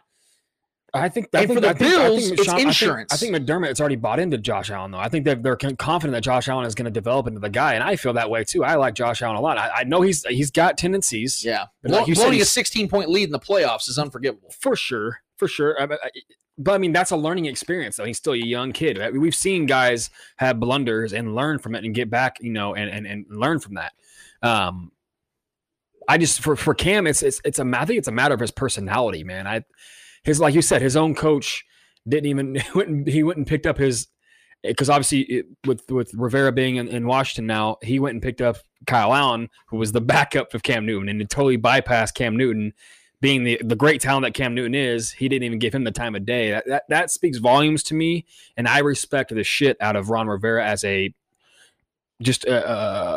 knowledge of the game type coach, a very even-keeled guy, but a guy that's knowledgeable and knows what it takes to win. And for him just to so easily just brush past Cam, it tells me that either there's lingering injury issues that are still not taken care of, or he has tendencies to get injured a little more, that he's become more brittle as he's aged.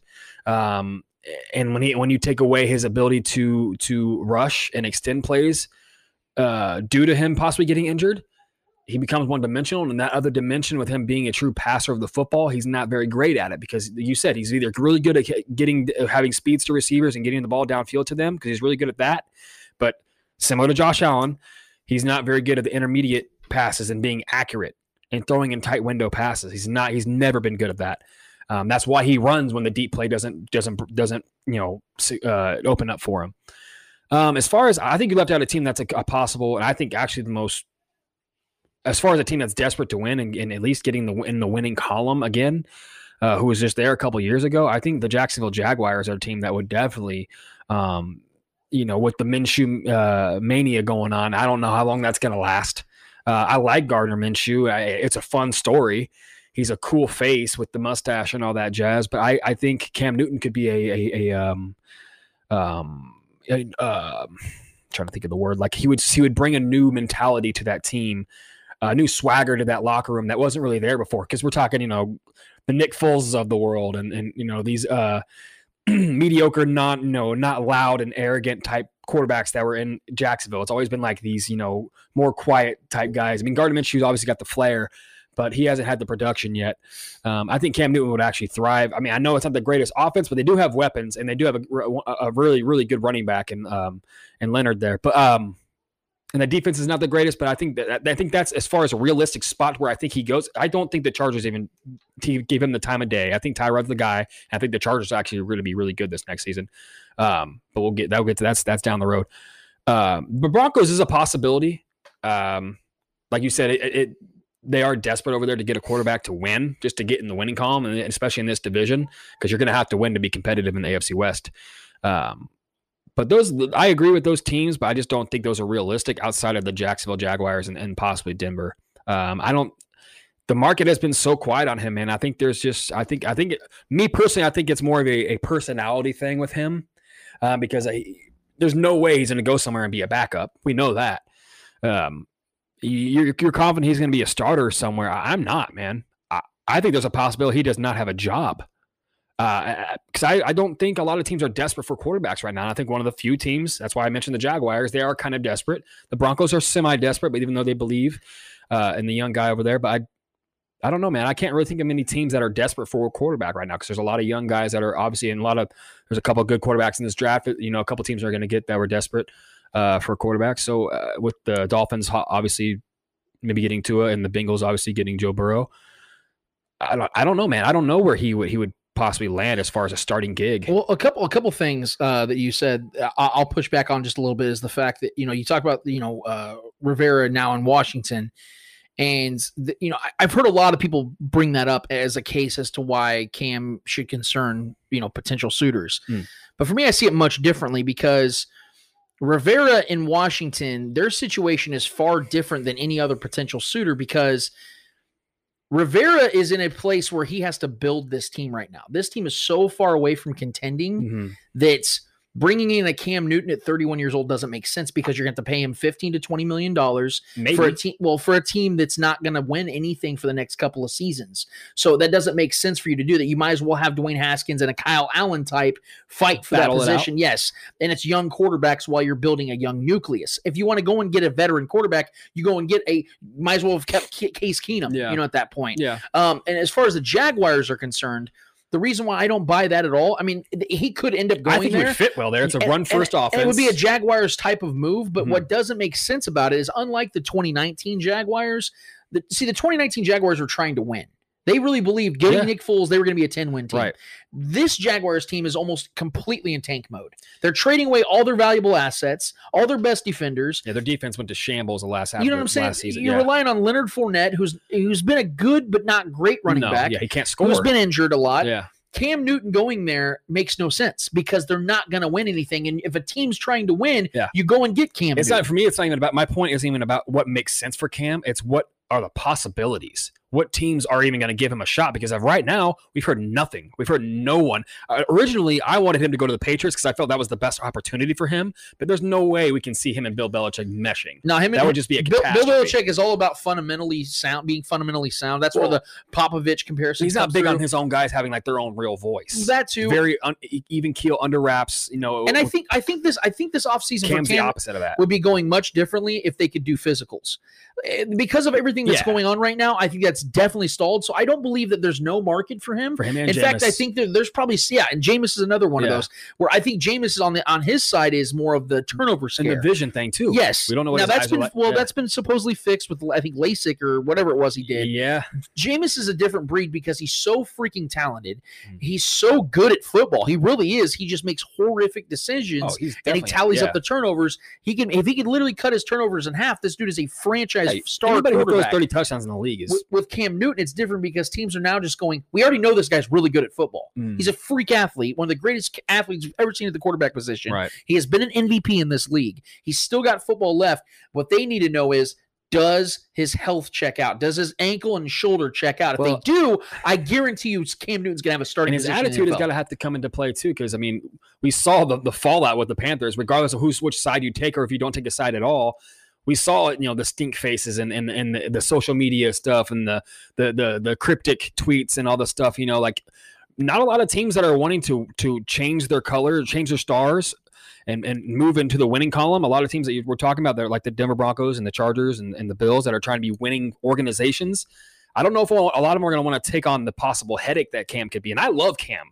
I love him even as I like his competitive nature. I've always loved guys like him and Des Bryant and mouthy guys that, especially the quarterback position, you want that because it's a good form of leadership, but it just depends on the flow of the head coach, the organization, because not everybody can deal with that. Because I couldn't see him like being in Kansas City. There's no way he'd be a Kansas City guy. Right. Well, the thing about it though is that I remember the language and the narrative before the coronavirus became a big thing in America. Yeah. How everyone's like, oh, he needs to go to Chicago. Oh, he needs to try this place. He needs to go here. He needs to go there. Like there was all these pairings that I was hearing of Cam Newton. Yeah. It was really starting to fire up. And then all of a sudden this all started to take shape in early March. Yeah. And then all of a sudden it's, well, we don't know what his has he checked out? Is his medicals cleared?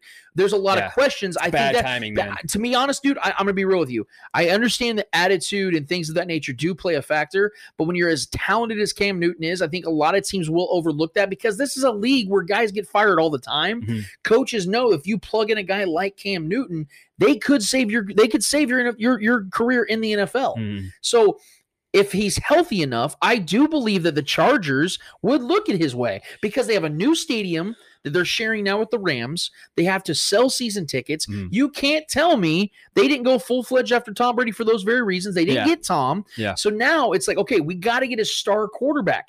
You bring Cam Newton to LA, people are buying season tickets. And the coaching staff is talking about, the reason they got Tyrod Taylor is because the coaching staff was talking about how they want to move the pocket, and they weren't able to do that with Phillip Rivers with his immobile body. They weren't able to move the pocket and open up the offense and extend plays because Phillip Rivers had no legs. Yeah. So Cam Newton obviously would be ideal for that kind of offense. It's just whether or not he can make the throws and whether or not his health is there, which I do think it is. I do think he'll have a job, but you're confident in him getting a starting job. I'm not sure about that. I am, but it's to your point as to why, because of the fact that everything you stated was true in the fact that he's such a polarizing figure of sorts that you can't have a guy like that just sitting on your bench. Yeah, I mean, if I'm a coach, I'm bringing him in just for the fact of the clout that would come with him. Well, and the fact is that guys like Nick Foles and Joe Flacco and Kyle Allen they get starting gigs or starting opportunities. If you're telling me those guys are good enough to have those jobs, Cam Newton absolutely is. We're not saying that. 80%, I know, but Ron Rivera's saying that. And 80% Cam Newton is better than 100% of Tyrod Taylor. For sure. And the fact, again, that star power sells in the NFL, especially. Like you said, LA would be the spot. LA is the spot. And Denver, dude, I'm telling you, you put him in Denver with a team that is really trying to build a nucleus again. They're trying to rebuild that nucleus. And that defense is already going to be really good. Yeah. That's a really good defense. You're talking about opportunities in the AFC West. I understand that the juggernaut of Mahomes in Kansas City is going to outweigh a lot of things. Yeah. But if you know that you can get a starting position with a team like the Chargers, again, has one of the better rosters in football, you're not passing that up. And I truly believe if they get an opportunity to get a healthy Cam Newton, I think we're going to see him in LA. Yeah, I think that would be ideal for him. And if I wanted to see him win, that would be the spot to go to. There or Denver, but obviously the Chargers have the better offensive weapons than Denver. But Denver's got that. But I mean, the Chargers' defense isn't much. Might be even better than Denver's. Who knows? They got great talent. I think it absolutely is. Yeah, I mean, they're stacked everywhere, and I think they're going to be challenging the Chiefs for that top spot. Even though I think we win, obviously. But Cam, obviously, I mean, we don't know where he's going to end up, but I definitely think he'll have a job. I just don't know if he's going to get a starting job, at least not right away. I definitely can see him going into a team and working his way maybe a couple weeks into a season. But you don't bring Cam in and not start him. So I don't know, man. It's like you said, with this coronavirus and this pandemic situation, it makes everything worse for him and Jameis because they're not able to go showcase their talents and see their, have teams see their improvements. So we're left in the dark on a lot of this, man. And I hope the best for Cam. I hope he does get his starting job because he's good for football, man. He's good for TV. He's fun to watch. It sucks that he's not going to be in a Panthers uniform anymore because he was really fun to watch over there. And I felt him and McCaffrey could have possibly built something good over there because that guy is incredible himself. But yeah, I hope the best for him. Well, now Carolina's got Teddy checked down, so that's going to be. That could work out really well, though. It's going to be interesting to see when they got guys running 20-yard slants wide open and Teddy's taking the negative 3-yard check. My biggest thing is, I like Teddy, but let's be real, he's not a franchise quarterback. He's not promised to be healthy all year either. Well, and we're going to leave it there, guys. If you think there's a team out there that fits Cam Newton or that you think Cam Newton's going to end up at, or Jameis, drop it in there. Yeah, let us know what you guys think of that for sure. Let us know, and Jameis Winston as well. I definitely think Jameis is going to be a backup somewhere. Yeah, I think the Rams would honestly be a great spot for Jameis Winston. I think the best spot for Jameis Winston is Pittsburgh. Yeah, getting behind a 38-year-old Ben Roethlisberger, succeeding him. Similar type player too. Yeah, Jameis is only 26 years old. Yeah, 6'4", 250-pound quarterback with a gun. Yep. I definitely think this guy could definitely get a job in Pittsburgh or even, like I said, with the LA Rams. You never know what could happen. I think he's going to be a backup, though, for the next season. But with Cam, I definitely think he'd be a starting quarterback in 2020. It's just a matter of where he's going to land and where he's going to end up getting that spot. So we'll leave it there. Like I said, let us know what you guys think, where you guys think Cam Newton ends up. But now we're going to move ourselves to the Monday mailbag.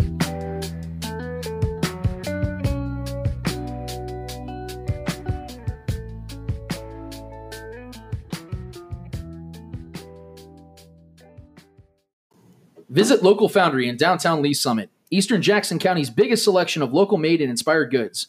They carry apparel, jewelry, prints, decor, and more. The store is also filled with various vintage finds. Come and see us on Market Street. Mail time.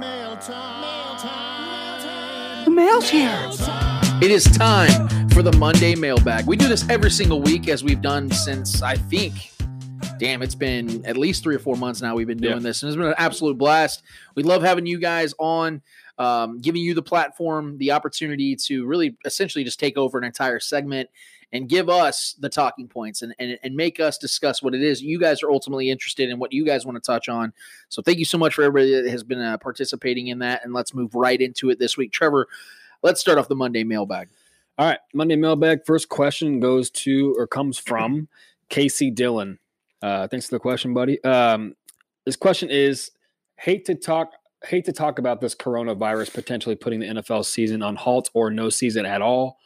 Would you be open to having all games played at the ESPN Sports Complex on the 17 fields at Disney World in Orlando, Florida, if the NFL had to, or would you rather them suspend the whole season? If they do host all the games at Disney ESPN Resort, however, should I buy some fucking Disney stocks? ? LOL. You know what? I laugh at the comment, but the way you set it up sometimes, man, like you're just so nonchalant. The fucking it's just like. Although he spells the fucking with the FU and a capital KC. He had to get so that local flavor into it. I had to emphasize it for my guy Casey Dillon. Man. Well done, Casey Dillon. We appreciate that. We appreciate all the support as well. The book. And no way, shape, or form. Look, we're not scientists here. We're not, we're not Fauci, from the CDC. Yeah, we're friend of the show, Fauci, but yeah, CDC. And in no way, shape, or form am I of the support that if they can get the season in, that they should, cancel it all out. Yeah. If there's a way for them to do it, like I think we're reaching too far out right now with the NFL side of things, because that's 6 months away. We don't even know where things are going to be in a week. So it's really tough for me to really touch on this subject when football is still so far away as far as actual games. Yeah. But if, let's say, under that scenario, things have not gotten better and we're kind of in the same place, if there is an option for them to play in said designated location, then obviously I'm in support of that, as long as, and this is the key, as long as there isn't a risk for more outbreaks because of it. It's the same thing with the NBA right now. The NBA, it's looking very doom and gloom right now for this season, simply because the fact, as Brian Windhorst came on ESPN today and talked about, is that the owners have been so optimistic with the way things are going with China and the way they've been lying about stuff and the way that, they've had re-outbreaks in certain instances because of asymptomatic people that don't have any symptoms at all, right? Re-spreading this virus. That's the risk that the NFL just simply cannot take on, because then you're also talking about legal action. So if they can do it in an efficient and clean way, then obviously, yes, I'm on board with that. But there might be some circumstances that are out of our control. We're seeing that right now with no sports at all. That's not our choice, obviously. That's not something we want to endure. But if that's what the NFL ends up coming to, guys, we're going to have to make the choice that saves lives. That's what it comes down to. Right. Yeah, the betterment of the players that we love and enjoy to watch. If the question is, which the question is, would I be open to that? If that's the only possibility, and if we're able to still consume the sport that we love, and if that means giving up going to the Chiefs, going to Arrowhead to watch Mahomes play in person, which would suck to give that up. But if as a diehard fan of the sport, I would pick being able to watch the games, period. And I would sacrifice being able to go to games and fans, and Mahomes playing in front of the beloved fans and every other fan base, obviously being able to go to their games. If it meant that being the only option for us to actually watch NFL games and in a safe manner, and all the players are safe and out of reach of that virus, so on. Yeah. Selfishly, as a fan of the game, yes, I'm all for it. I don't want to miss out on any of the games, any of the season at all. I'm the guy that's at home watching the Chiefs game, and I have on my computer with the Red Zone. Lance knows every Sunday if we're home watching the games, if we're not at the game, I don't complain. Yeah, I mean, I have the Red Zone going on, so I like to keep an eye on all the games that are going on. Plus, I'm a big fantasy guy, so the games being played means a lot to me. So yes, I would definitely take any option that's available to play the games in the safest manner possibly. So thank you for the question, Casey. Yeah, appreciate it, brother. Next question comes from none other than Donnie Couch. He's a weekly guy. Our guy. Appreciate you, man. He says, hey, guys, I got 2 questions. On Arrowhead Pride, they talked about the Chiefs just saying fuck it and make room to sign Jadeveon Clowney on a 1-year deal because of his lack of market. If we were to sign him, are we automatically the favorites to win it all? And how good is our defensive line in that scenario? First of all, I don't think there's any real scenario of Jadeveon Clowney in Kansas City. Right. And I also don't believe the acquisition of Jadeveon Clowney would make the Chiefs any more of a favorite as if they already are. I believe they're already the Vegas favorites of 6-1 odds right now. Yeah. I don't think he swings it either way. I don't think Jadeveon Clowney makes the Chiefs 4-1 favorites. He's not a franchise-changing player, and he never has been. I think the most sacks he's ever had in a season is 10. I could be mistaken, but he's not a great player. Jadeveon came in the league with high expectations because of one massive play he had in college. I believe it was against Michigan, if I'm not mistaken. And that was it. Like, he's a hyped out player. He's a good player. He's in over his head on the market stuff. Yeah. I just don't buy into him. I've never really bought into Jadeveon he's been Clowney. plagued with injuries most of his career too. Right. And now he's towards the end part of his 20s. I don't know if he's going to get better. And from what we're hearing from his agent, he went from requesting $20 million a year to 17 to 18, basically not changing at all. I don't think that's going to happen. I don't think I would want it to happen, quite frankly. And even if it did, I don't think he makes this team that much better. Yeah. If we were going to say fuck it and go all in and sign someone, I'd say fuck it and sign Chris Jones and extend him to a long-term That's kind of deal. where I'm at. That makes a lot more sense because he's the better player, and we all know the impact he brings to this team already. And I don't know if Jadeveon Clowney could even top that production. Quite frankly, I doubt that's even a possibility. So I appreciate the question. Thank you, Donnie. All right, and then next question, we're going to go with our guy, one of the GOATs, Shaggy Shane. Yes, sir. Friend of the show. Big time friend of the show. Big time friend of the show. Big time contributor as well. Much love. Shane says, growing up as a kid, who was your favorite obscure Chiefs player? By obscure, I mean a player that nobody knew anything about because their play on the field rarely warranted any attention. And why? Mine was linebacker Tim Cofield. He always played hard and with a lot of grit and determination, but he lacked skills to stay long term. Putting you on the spot. Obscure player. Obscure, like, I'm not sure who I would. I think growing up, like young, like my young age, there's a couple actually. So I'm gonna give a couple answers. One of the first was Tamarick Vanover. I know that he made some exciting plays, so maybe he doesn't qualify, but it was such a short-lived career that he had in Kansas City, and he only did pretty much kick returns and punt returns, I believe. And it was just fun. I just loved seeing number 87. He was kind of a bigger guy, actually. He wasn't small, but he was so quick, and he had these long strides. And I didn't know anything about him other than when he got in trouble. Like before that, I never really knew anything about him. Another one is Eric Hicks. Super strong guy. I think he still lives in Kansas City and does some coaching and things of that nature. But he was such a private guy and never was great. He was solid, but he was never great. And I remember when ESPN 2K5 came out, for some reason, he was a badass on that game. He had a sweet spin move off the line. I don't know why. I just fell in love with Eric Hicks. And this is going to be a random one because he was not good at football, but his name was the baddest, man. It was the coolest name ever. Savvy Piscatelli, guys. Yeah. Savvy Piscatelli. Imagine growing up with your name Savvy and your last name Piscatelli. Like, you just sound like a badass. You just sound like somebody owes you $20. You know what I mean? And then you're about to club them Nancy Kerrigan style. It's just amazing. So those are, I would say, off the top rope, that's probably the three that I will give you. I'm sure after the show, I'm going to think about a couple and then I'm going to end up texting Shane them. Yeah. But yeah, those would be the three off the top because I honestly did not read that question until right now. Or we didn't hear that question. So that's just right off the cuff, man. So who you got? This isn't going to be a guy that I watched growing up. This is a guy that I've watched pretty much grow up himself in the league. And being a Chiefs fan, only Chiefs fans I really think know this guy.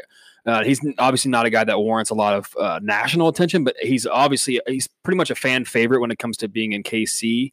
But when Shane brings up, guys like Tim Cofield, and I think a guy in a similar position to that is a little more well known than probably Tim Cofield was at the time. But like I said, this wasn't a guy I grew up watching. This is a guy I've watched as of late.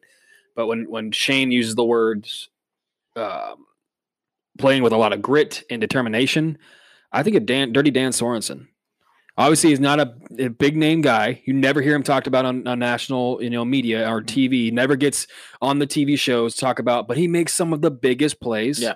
Even in that Texans game where he stopped that fake punt.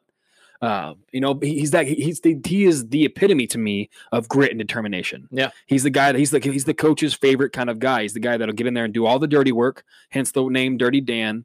But like I said, I know this doesn't really coincide entirely with the question because I didn't grow up watching him, but that's the kind of guy when I read those words that triggered me because that's what he embodies is that grit and determination. One more? I just realized I'm so glad I got to think about this now. I'm like super, super excited about this one. Kavika Mitchell. Oh, yeah. Kavika Mitchell, man. Like, yeah.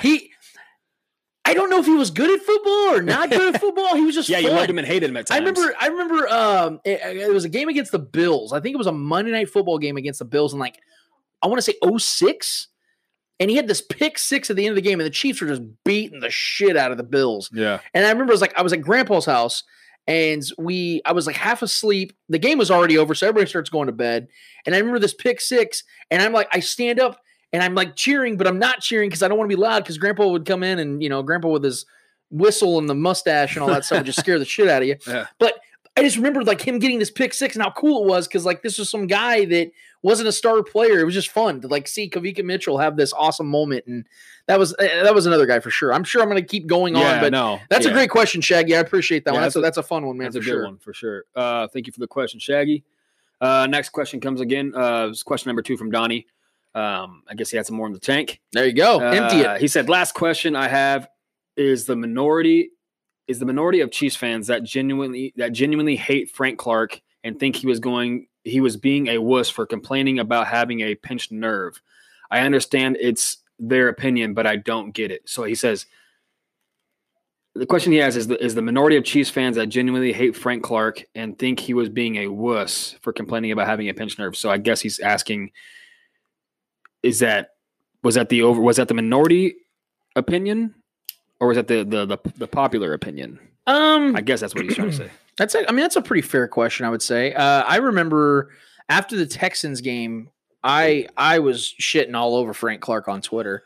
I said that the only color that Frank Clark had on his jersey was green from getting rain over and grass stained on Deshaun Watson's touchdown, because of the fact that he just absolutely got pulverized in that play, and that was the ultimate game-deciding play, I would say, and that was a very frustrating game for sure. Yeah, that was a dark time. I think a lot of people were turning on Frank Clark just because of the trade value and the $116 million contract he got. Right. There was a lot on that, and we knew what this season meant. And for Frank Clark to come in not playing good football at all for the first 6-7 weeks, I would say. I think it was the Broncos game in Denver that he really started to turn it around. But that was also when he started getting healthy. When we had found out about some health issues that we didn't know about. Frank had the neck injury. He had a lot of things going on. He couldn't feel his fingers. Right.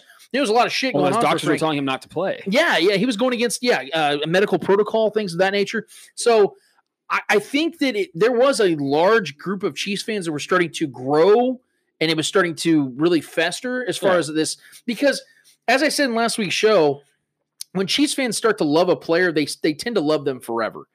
Frank didn't really earn that yet. It was very fresh in his Chiefs tenure that these things were starting to happen. The Chiefs went on a losing streak, and they weren't supposed to be losing games, especially at home the way that they were. Back-to-back home games. Well, the defense wasn't becoming what we thought it was going to be either. Right. So, I think there was a growing sense of this. I don't think, though, that it was the majority. I definitely think it was the minority of fans that were clamoring. And I admit I was definitely a part of that. I was growing impatient, but I never got off of him because I understood and I knew who he was already as a player because we saw him dominate in Seattle. Granted, he had a better supporting cast at the time, but I know who Frank Clark is, and I know what he's about, and he's about that action. And I know we saw once he started getting the groove and everyone started clicking, we saw the real Frank Clark, especially in the postseason when it mattered the most. He was making some of the biggest plays. So yeah, I mean, I give nothing but respect to him for battling through that, and I'm super excited to see what he's capable of next year when he's fully healthy and recovered from all that. For him to battle through that is he gained so much respect in my book, and I already loved the guy coming in. I wanted him, and I was stoked on life when we got him. So yeah, I think that's definitely the minority take, and it's just it was just too easy to jump on that because he was obviously dealing with nagging injuries and people didn't want to buy it because everyone was buying into him just getting paid and resting on his laurels. But that wasn't the case. Obviously, he proved that. So looking forward to next year and seeing his production go up from there. Thank you for the question, Donnie. Yeah, for sure, brother. Last question comes from our guy. But real quick, before I'm assuming this isn't from Donnie. This It's next not. question. Okay. No. I have a question for Donnie. Okay. And so, Donnie, when you hear this, because I know you're going to listen to the show or maybe watch it on our YouTube channel. Donnie. Are people still stealing or Donnie. taking toothpaste at a high level, Donnie?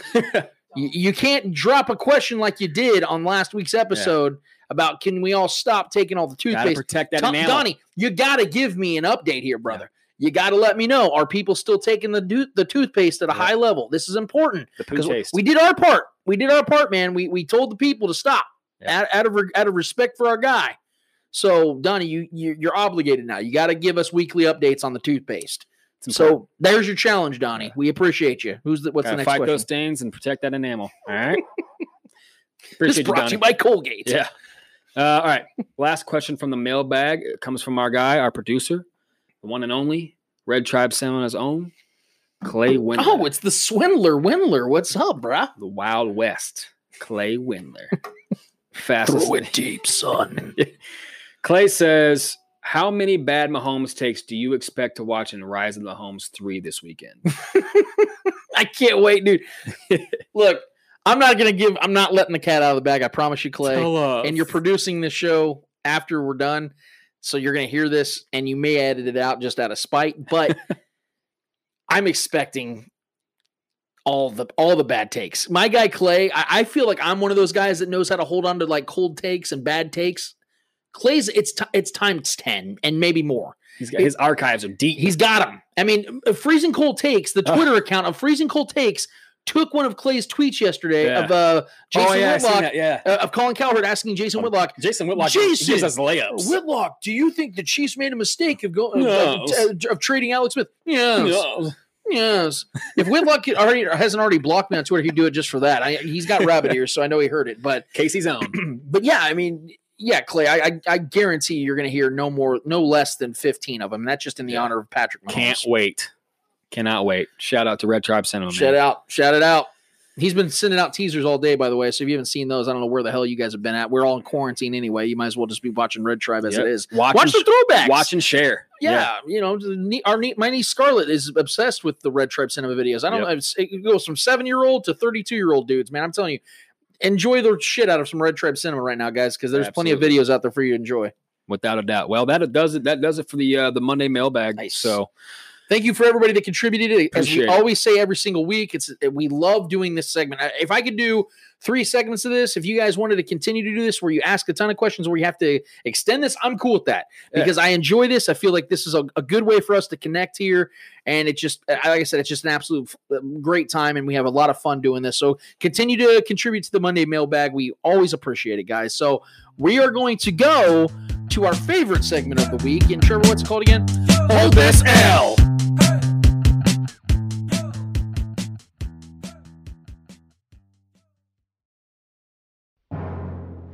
It's time to hold this L.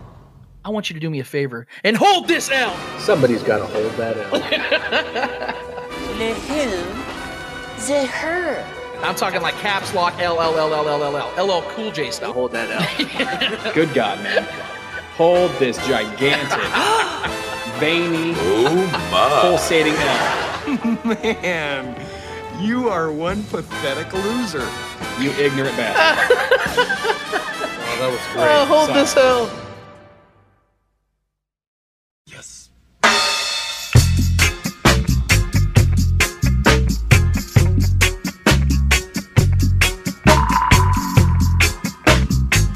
Hold this L. It is our favorite segment of the week. We love every single time we get to do this because I feel like this kind of brings our show all together. Because at the end of the day, we're here to have fun, and there is nothing more fun than to make fun of the ones in the world of sports, and that's what we're here to do. We've given them to ourselves, so we can't sit here and act like we're all high and mighty. It's true. We are very humble here. Clearly, yes. as you can hear it in our voices. Yes. I think I've gotten like 5 or 6 L's. Yes. So I think I'm Deservedly so. leading the pack right now for sure. And it's deservingly so because I have some really shit takes. So it's okay. And they always come back to bite me right in the ass. But Trevor, who is holding the L in this week of April 2020 for you? In this slow week of L's, not many worthy L's, to be honest. There's just not a lot going on. But I'm going to go with this one here. A guy I actually like a lot, who I respect his opinions most of the time.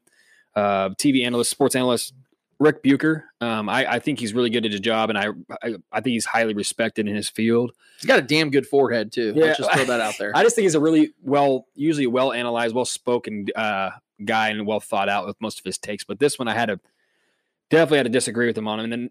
And obviously it involves a discussion including LeBron James and his approach to the game. So he was on Jason Whitlock's show, Speak for Yourself. Him, Marcellus Wiley, obviously, and Jason Whitlock. And on Speak for Yourself, Whitlock asked him what was more important to LeBron James. Obviously, this is speculation, but they were having a discussion what they all thought what was more important to LeBron James, to either not finish the season or to play in front of no fans. And this was Bucher's response. If it'll play here, hold on. It's not finishing the season, so by default, it is a desire to play in front of fans. But the desire to play in front of fans is really a cover for, I don't want to play these playoffs when I know I'm going to be at a disadvantage. You're right. The age is a factor.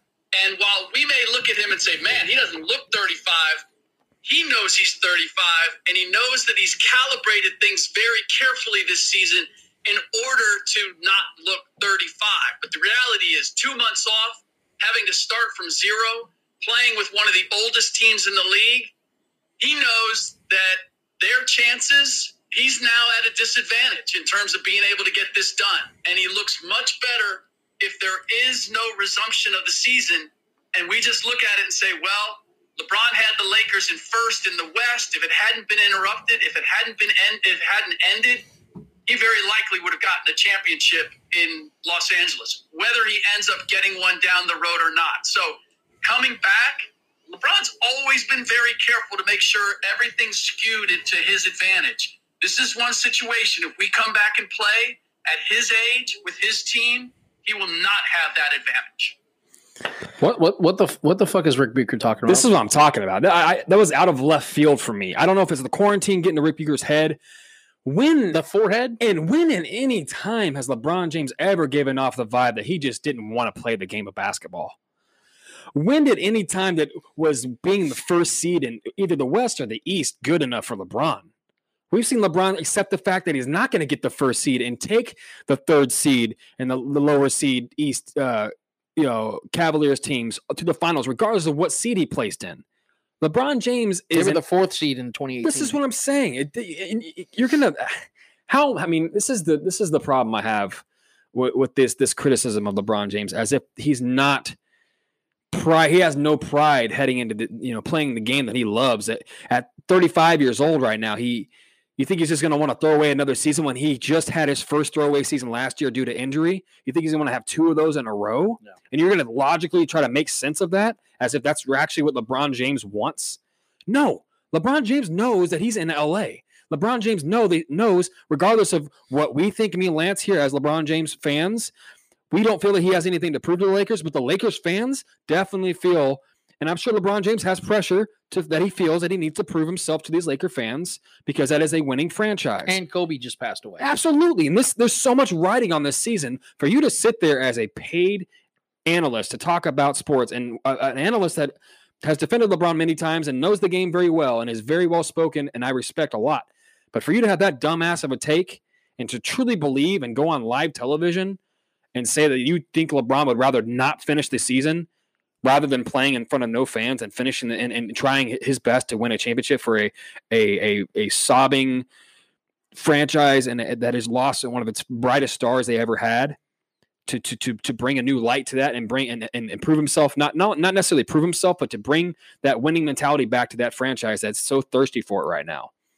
That's an embarrassing take to go on live TV and say that with all the respectability and credibility that Rick Bucher has. He has to do me a favor and hold this L, because that's some trash, man. I don't understand at this age and at this point of LeBron's career, you're really gonna.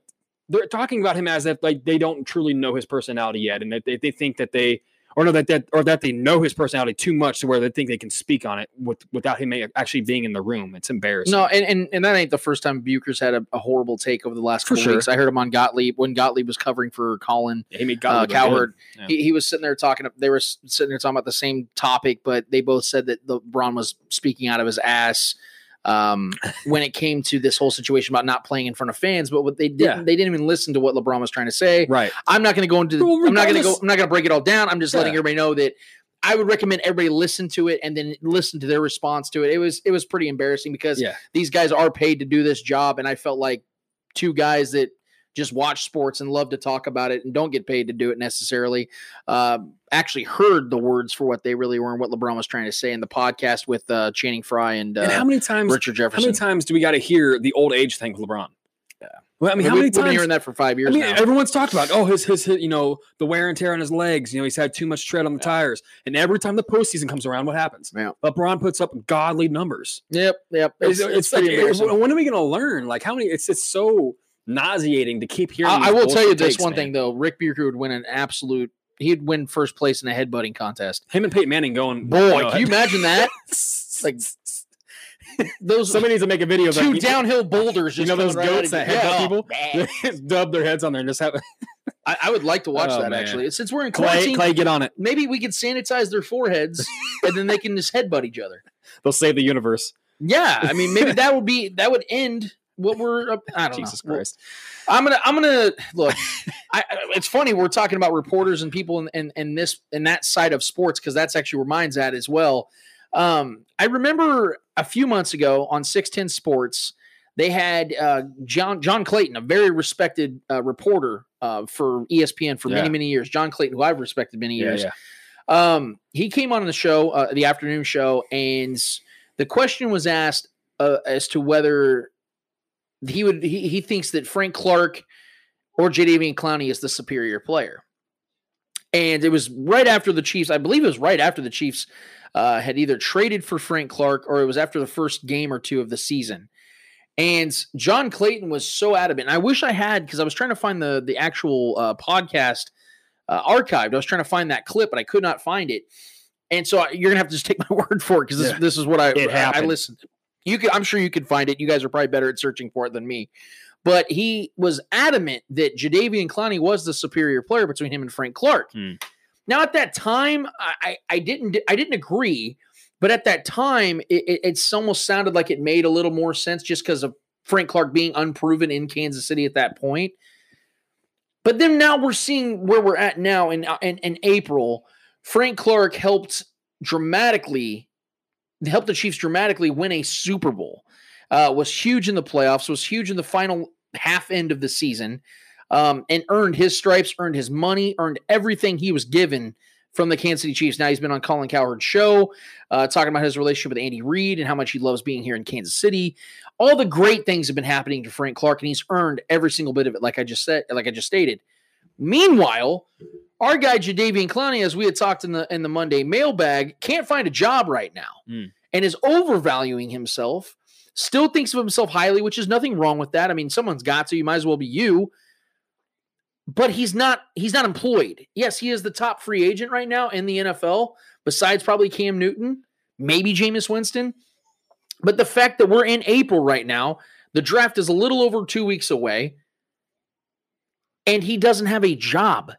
27 years old.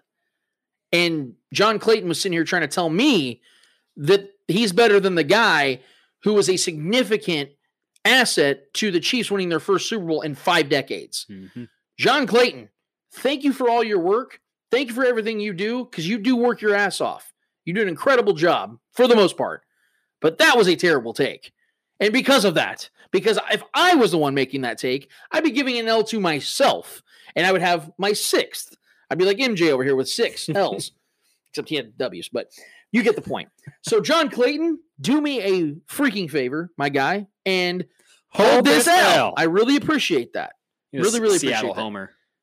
Probably true. He and is. he's probably going to take the Whitlock route and block me as well. But it's okay. I respect it. So in totality of tonight's episode, it was fun, as always, like I say. This was a show, though, that I really wanted to dedicate because there are a lot of you out there that are in your 40s, 50s, and 60s. Like I said, they got to watch all of Derek Thomas's career and got to enjoy him as an adult and really just get to absorb what the dominance was in number 58. And I truly don't believe we're ever going to see anything like him again in Kansas City. He was an unprecedented, unique player, and he's one of the greatest to ever do it in the NFL, let alone in Kansas City. Yep. And we had ourselves a true gem. So for those that got to witness Derek Thomas play at his peak and at the peak of his powers, that was something that you should not take lightly. We all have those guys in our lives, in our generations that we get to watch. Trevor and I have watched LeBron James' entire career.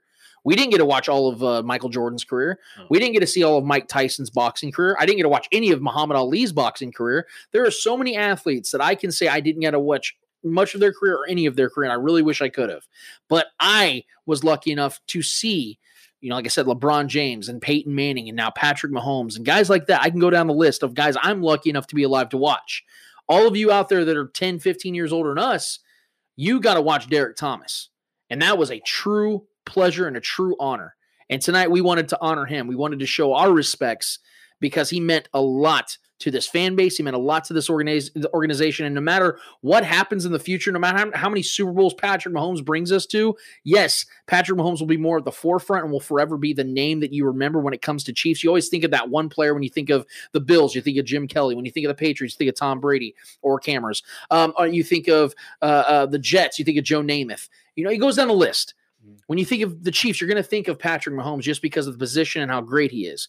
But if you know any Chiefs fan that knows their history, that understands the dynamics of what it takes to be a great player, you will know the name Derek Thomas. So for episode 58, we honored Derek Thomas and his memory, his legacy. We were lucky enough to watch some of his career, but not all of it. And I will take that and I will be grateful for it because, like I said, he was truly one of a kind. And we thank you all for being a part of episode 58. And we look forward to you being a part of episode 59. And therefore, as we continue to grow and as we continue to take this show further. So in that, for Trevor Twidwell, for Eddie Ortiz, who's yet again not here, but I promise you he will return. We don't have him in a freezer somewhere. He will return. For Gat, for Clay Windler, for Shaggy Shane helping us with the beginning of the video tonight, for all of you guys in the Monday mailbag, we truly do appreciate you. I am Lance Twidwell, signing off for episode 58 of the Spoken Podcast. We out of this bitch. Later.